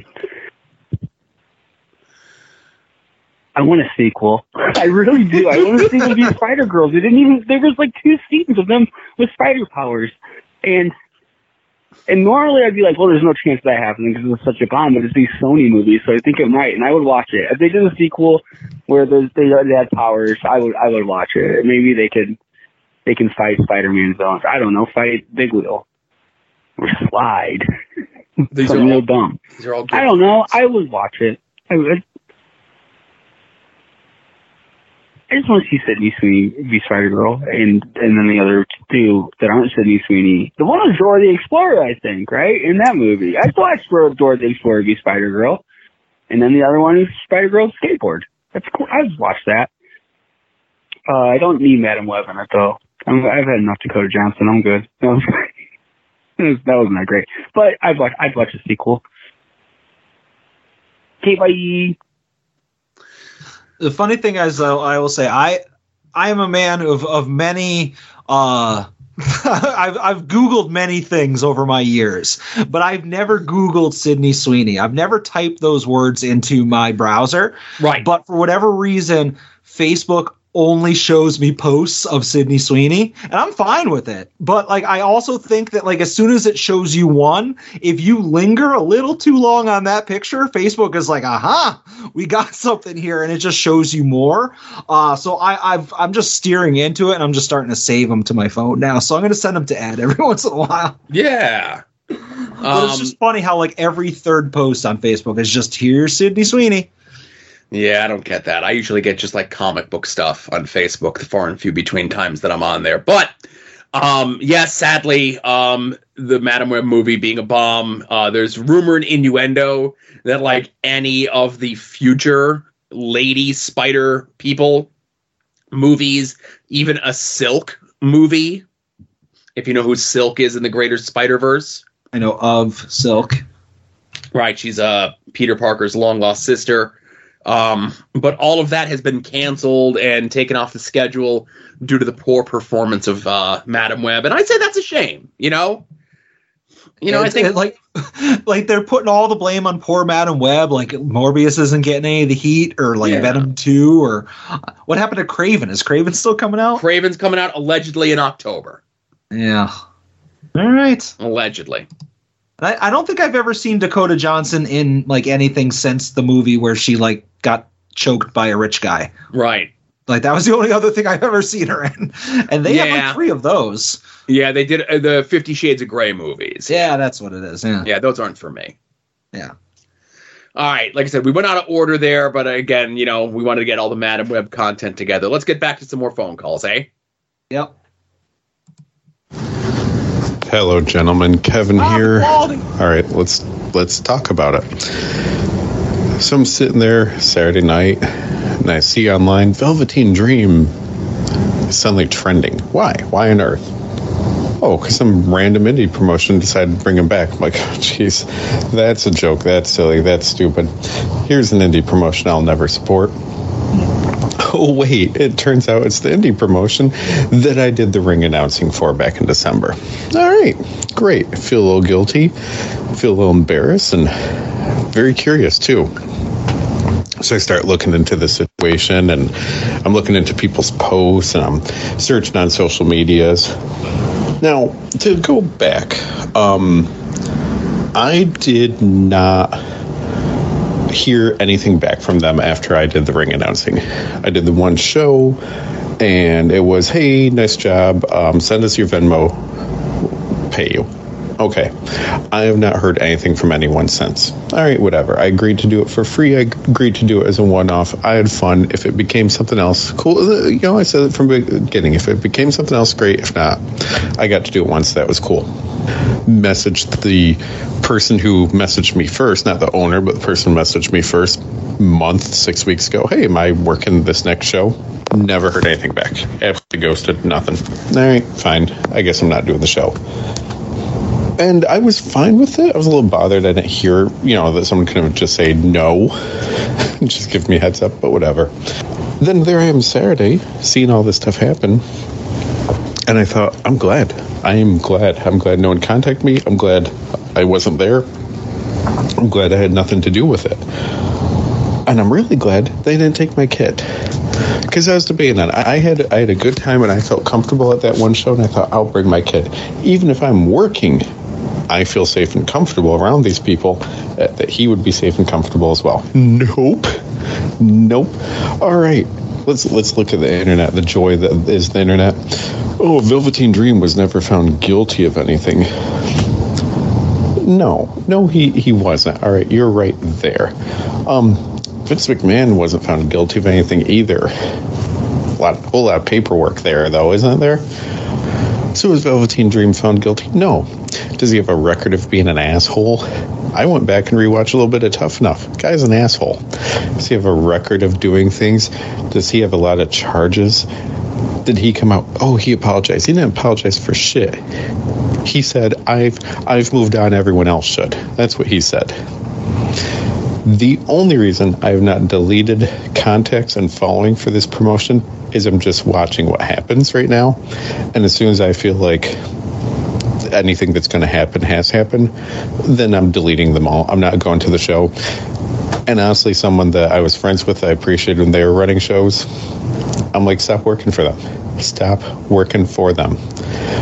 Everyone has their line. My line is kids. I don't watch Law & Order SVU. I don't watch Criminal Minds. And I don't support wrestlers like that, nor the promotions that book them. I do support you guys on Patreon, though. I'll get that in here.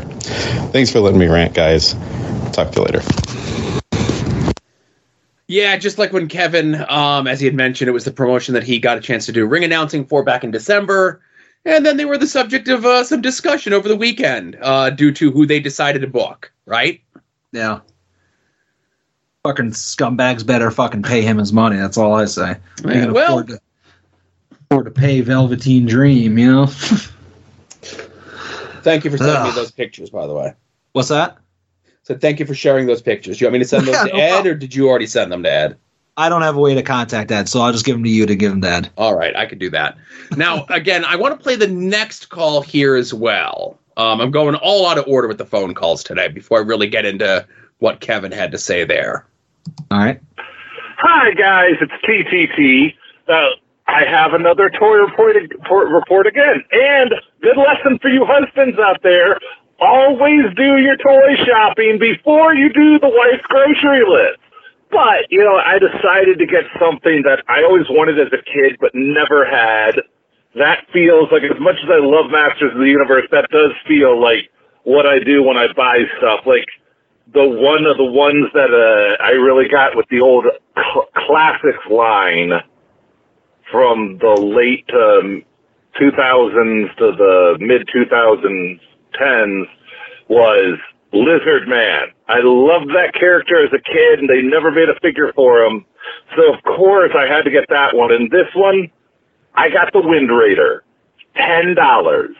I don't know, Adam may be laughing at me about that because he's the $100 man, but it made me happy. And also, Joe, what may be of interest to you, since I was down by Ollie's, I stopped at the Exchange store. And for some reason, there was one Shakara DVD, a 3-disc set, the best of 2009. And just so happened to have the B matches that I don't already have on DVD, so I picked it up. So, hopefully you get a warm, fuzzy feeling because you worked on that show, those shows. And Mike Quackenbush doesn't get any money, which seems to be important to you. Although around that time that I was calling you about that issue with him and trying to get clarification, I was talking with a more conservative guy at work about it, and he was like, wait a minute. So this guy's so awful, and this guy, Leonard, who worked with them day in and day out for years, didn't know about it, or he what? didn't do anything about it because he wanted to play wrestling star? Does his wife look down on him for being less of a man and not doing the right thing? And, considering that when you finally did give me an answer, you didn't actually say, Mike Quackenbush is said to have growth or... So, TTT left a very long call, and it got cut off. And I just want to say this to TTT. Obviously, you seem to have a problem with me. And I got no problem if you have a problem with me. And obviously, it's because of, your supreme fandom of Mike. But don't suppose what my wife thinks of me in any way, shape, or form. Please. Also, I did not work day and day with Mike. I would see Mike once, maybe 3 times a month. I never went to the school. Anything that I saw, I commented on. I wasn't trying to... I didn't look the other way to try to play wrestling superstar like you and your conservative friend from work go. And listen, Mike's out there right now, grifting for all the money in the world. Go give him all of your money. You don't need my okay to do this. Just like Mike has not been charged guilty of anything, but he's got a lot of baggage to him. And a lot of that baggage came within the last, 4 or 5 years. Velveteen Dream wasn't accused of anything. And even if we take away the stuff with possibly sending pictures, possibly grooming teenage boys and girls, if we just go to the thing of him being a pain in the ass and losing his job, and openly talking about him and other wrestlers doing coke and him being alleged to trying to record people while they were going to the bathroom at other people's houses, and he just gets to hand wave them and say, I'm moving away from them and so should everyone else. Well, that's your decision if you want to support someone like him. Just like today, I saw a Facebook post of the Young Bucks dad, or an Instagram post of the Young Bucks dad encouraging All Elite Wrestling, the company that his kids are allegedly the EVPs of, to rehire and book Marty Scurll. Now listen, Marty Scurll wasn't convicted of anything, but he certainly did a lot of shady shit. And he certainly did try to talk back legal age limits and plying people with alcohol when they're under 16. And that, if that's your guy, then that's your guy. But you got to be ready to accept the baggage that comes along with it. I'm nobody's guy. I'm my guy. I'm my family's guy. I'm my wife's guy. I'm my kid's guy. Everything else is all bullshit. And like I said, TTT, you seem really hung up. I don't know exactly how you want me to say that I personally would not work for Mike Quackenbush today, knowing what I know has happened in the last 4 to 5 years. And I saw Mike within the last year, and I was cordial to him. He was with his son. I was cordial to his son. And we both went our separate ways. Wrestling didn't come up, but I wasn't going to say, hey, Mike, I see you running shows, and I see you're training people again, and I see you're doing this. Give me work. And he didn't ask me. I think Mike knows that I don't want to work from him. He don't want me to work for him. And that's our thing. And TTT, you support whoever you want, but I will just ask, don't suppose what my wife thinks of me, because she worked for Chikara too. And Mike was nicer to her than anyone in the history of Chikara, because she helped make money regarding the merch, the one thing that Mike cared about. When did wrestling become a business? It's always been a business, right? Yeah. But again, give all of your money to Mike Quackenbush. I will not think of you one way more or less of the other, but that's your decision to make. That's all. Yeah. And I'll be less polite than Joe, even. I'll say, fuck off, man. Stop calling. There you go. You know? We do have one last call. Cool. Hi, Adam or Joe or whoever the guest is. It's Bong Van Dam. Long time, first time. I'm calling to say The Rock sucks. This all sucks. He's always sucked. I've known him since I was like 10 years old, and he came back to fight John Cena. Bro's washed even now. I think the best thing he should just do is just like go fuck off somewhere. Like, I don't know. Maybe you should go like deliver like Chinese food or something. Like I need someone to drop off my mushu pork right now. Like I've been waiting like 2 hours for fucking mushu pork. You know, he's always making Chinese food jokes anyway. So I guess The Rock should just go and deliver Chinese food. He's a fucking bum. I don't know. All right, guys. I'll talk to you later. Bye. I do not agree with him.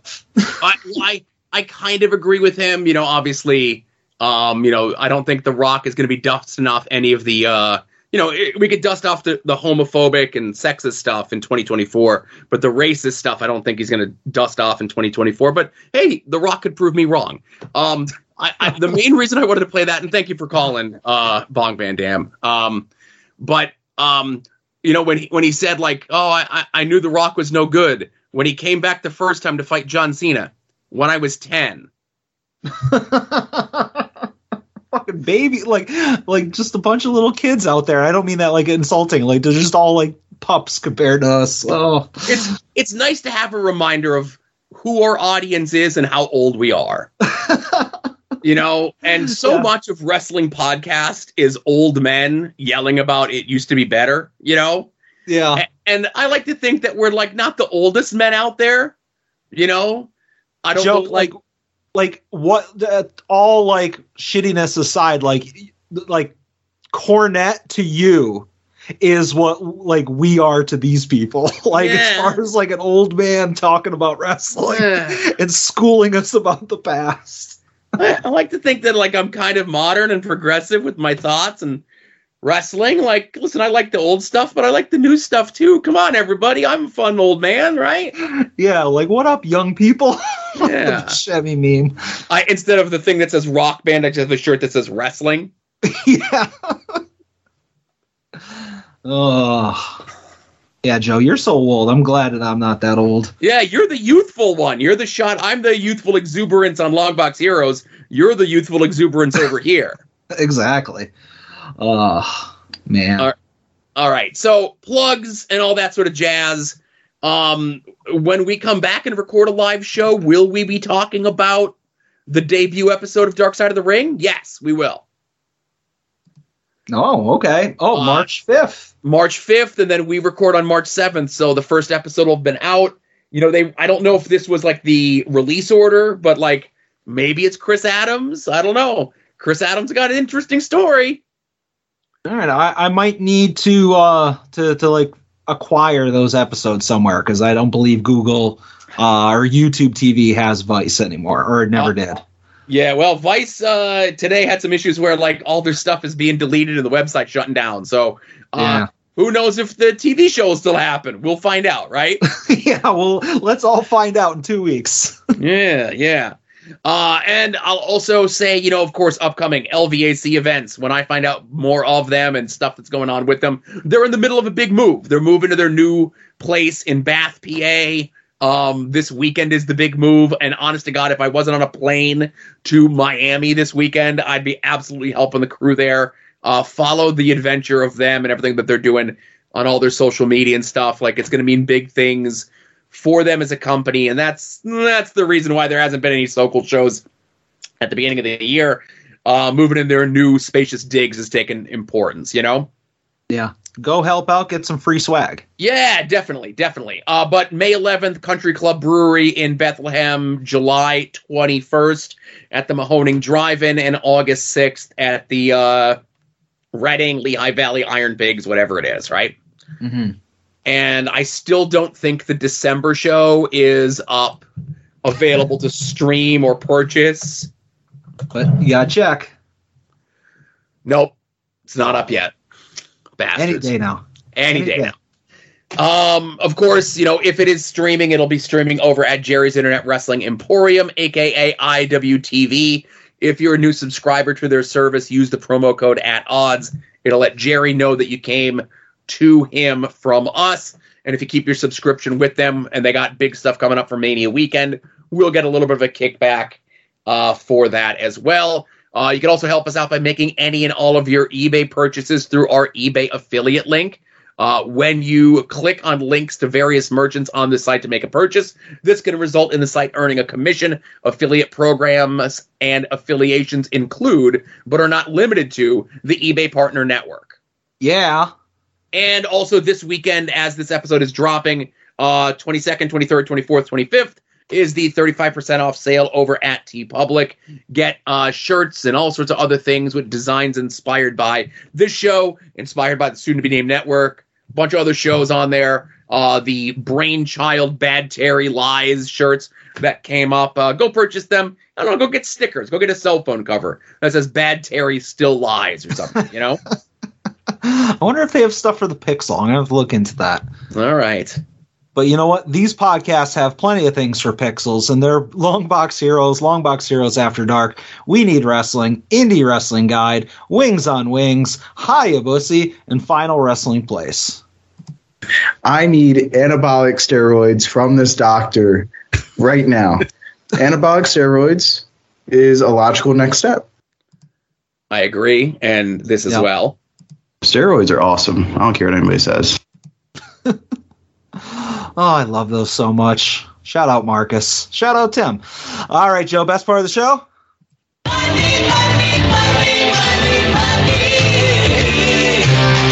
Some might cost a little. Some might cost a lot. But I'm the $100 Vansky. And your figures will be bought.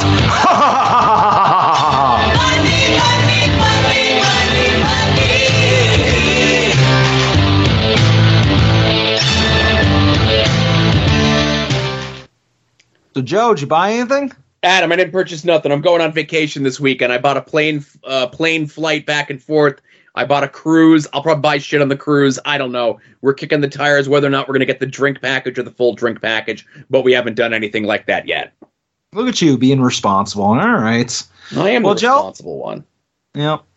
I didn't buy anything either. What?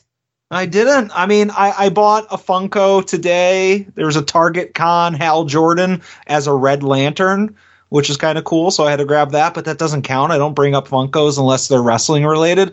I didn't buy any figures. I didn't pre-order anything. I didn't buy any wrestling figures. Didn't find anything in the wild. I've looked. I'm actually, now that I'm working in Wilkes-Barre, like I'm hitting up their Target a little bit more often than I used to, and on the way home, and just nothing.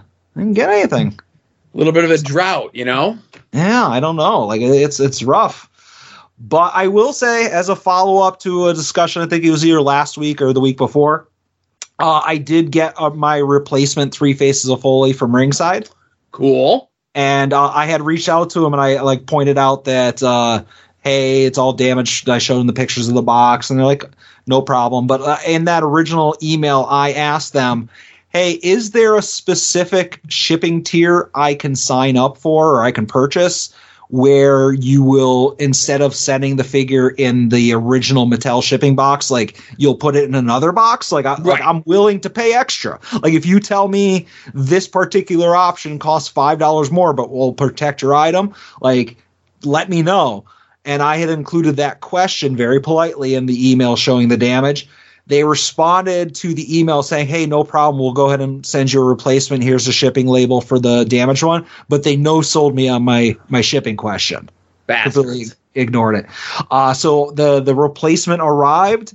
Once again, it was only shipped in the original Mattel sorting box. However, this one was treated better by the post office. So it passes the jeweler's loop. If I ever get it signed, I'd be happy. Now, I question, obviously, do they put, I haven't had anything like of that size, or at least that I've paid attention to, arrive at my house in a little bit.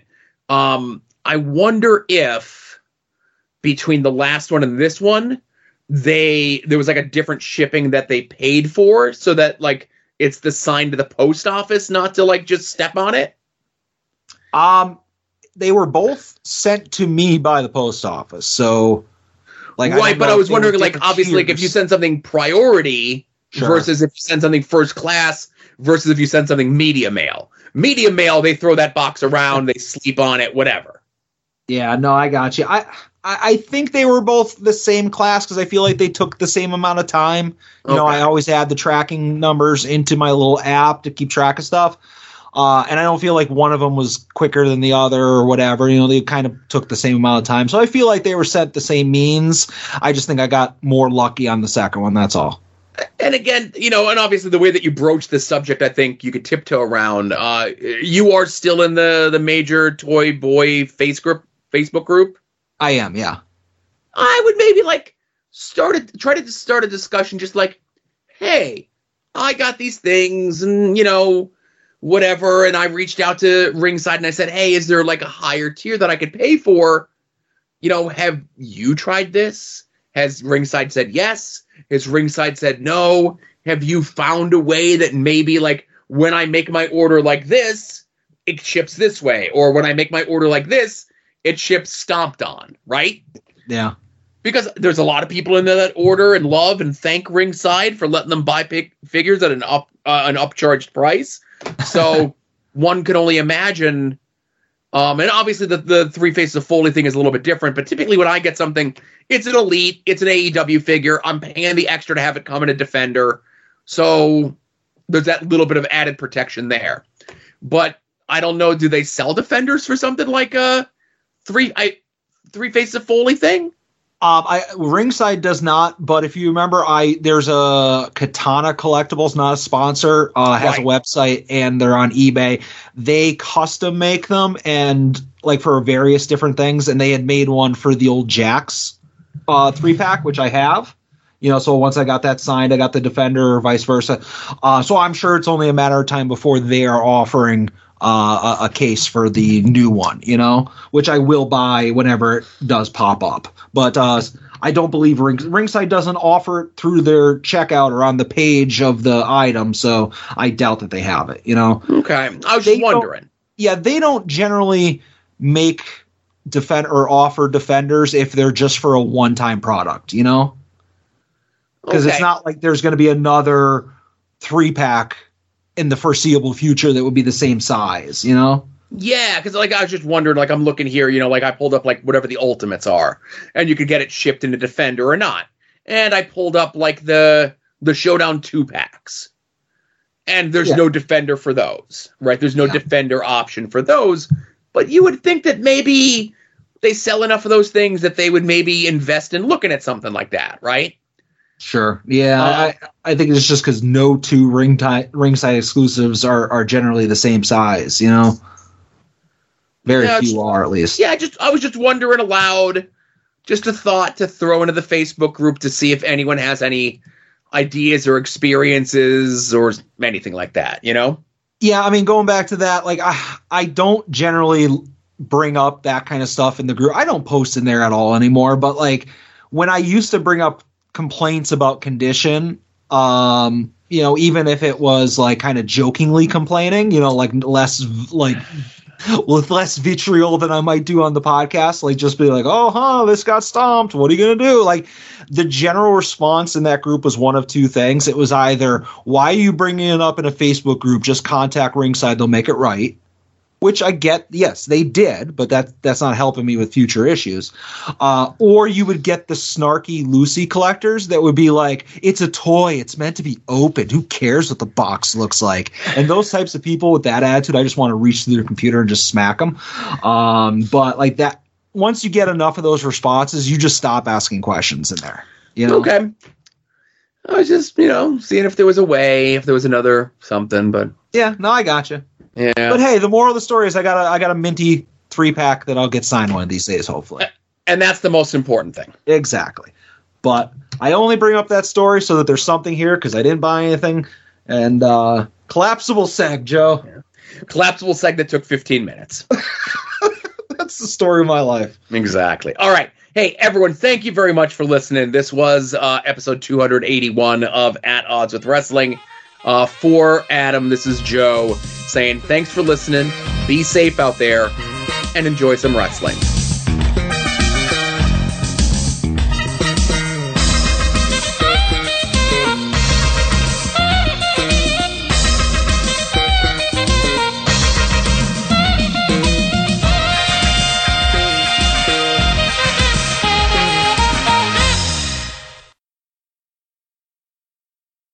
You're listening to the soon-to-be-named network, the Lamborghini of podcast networks.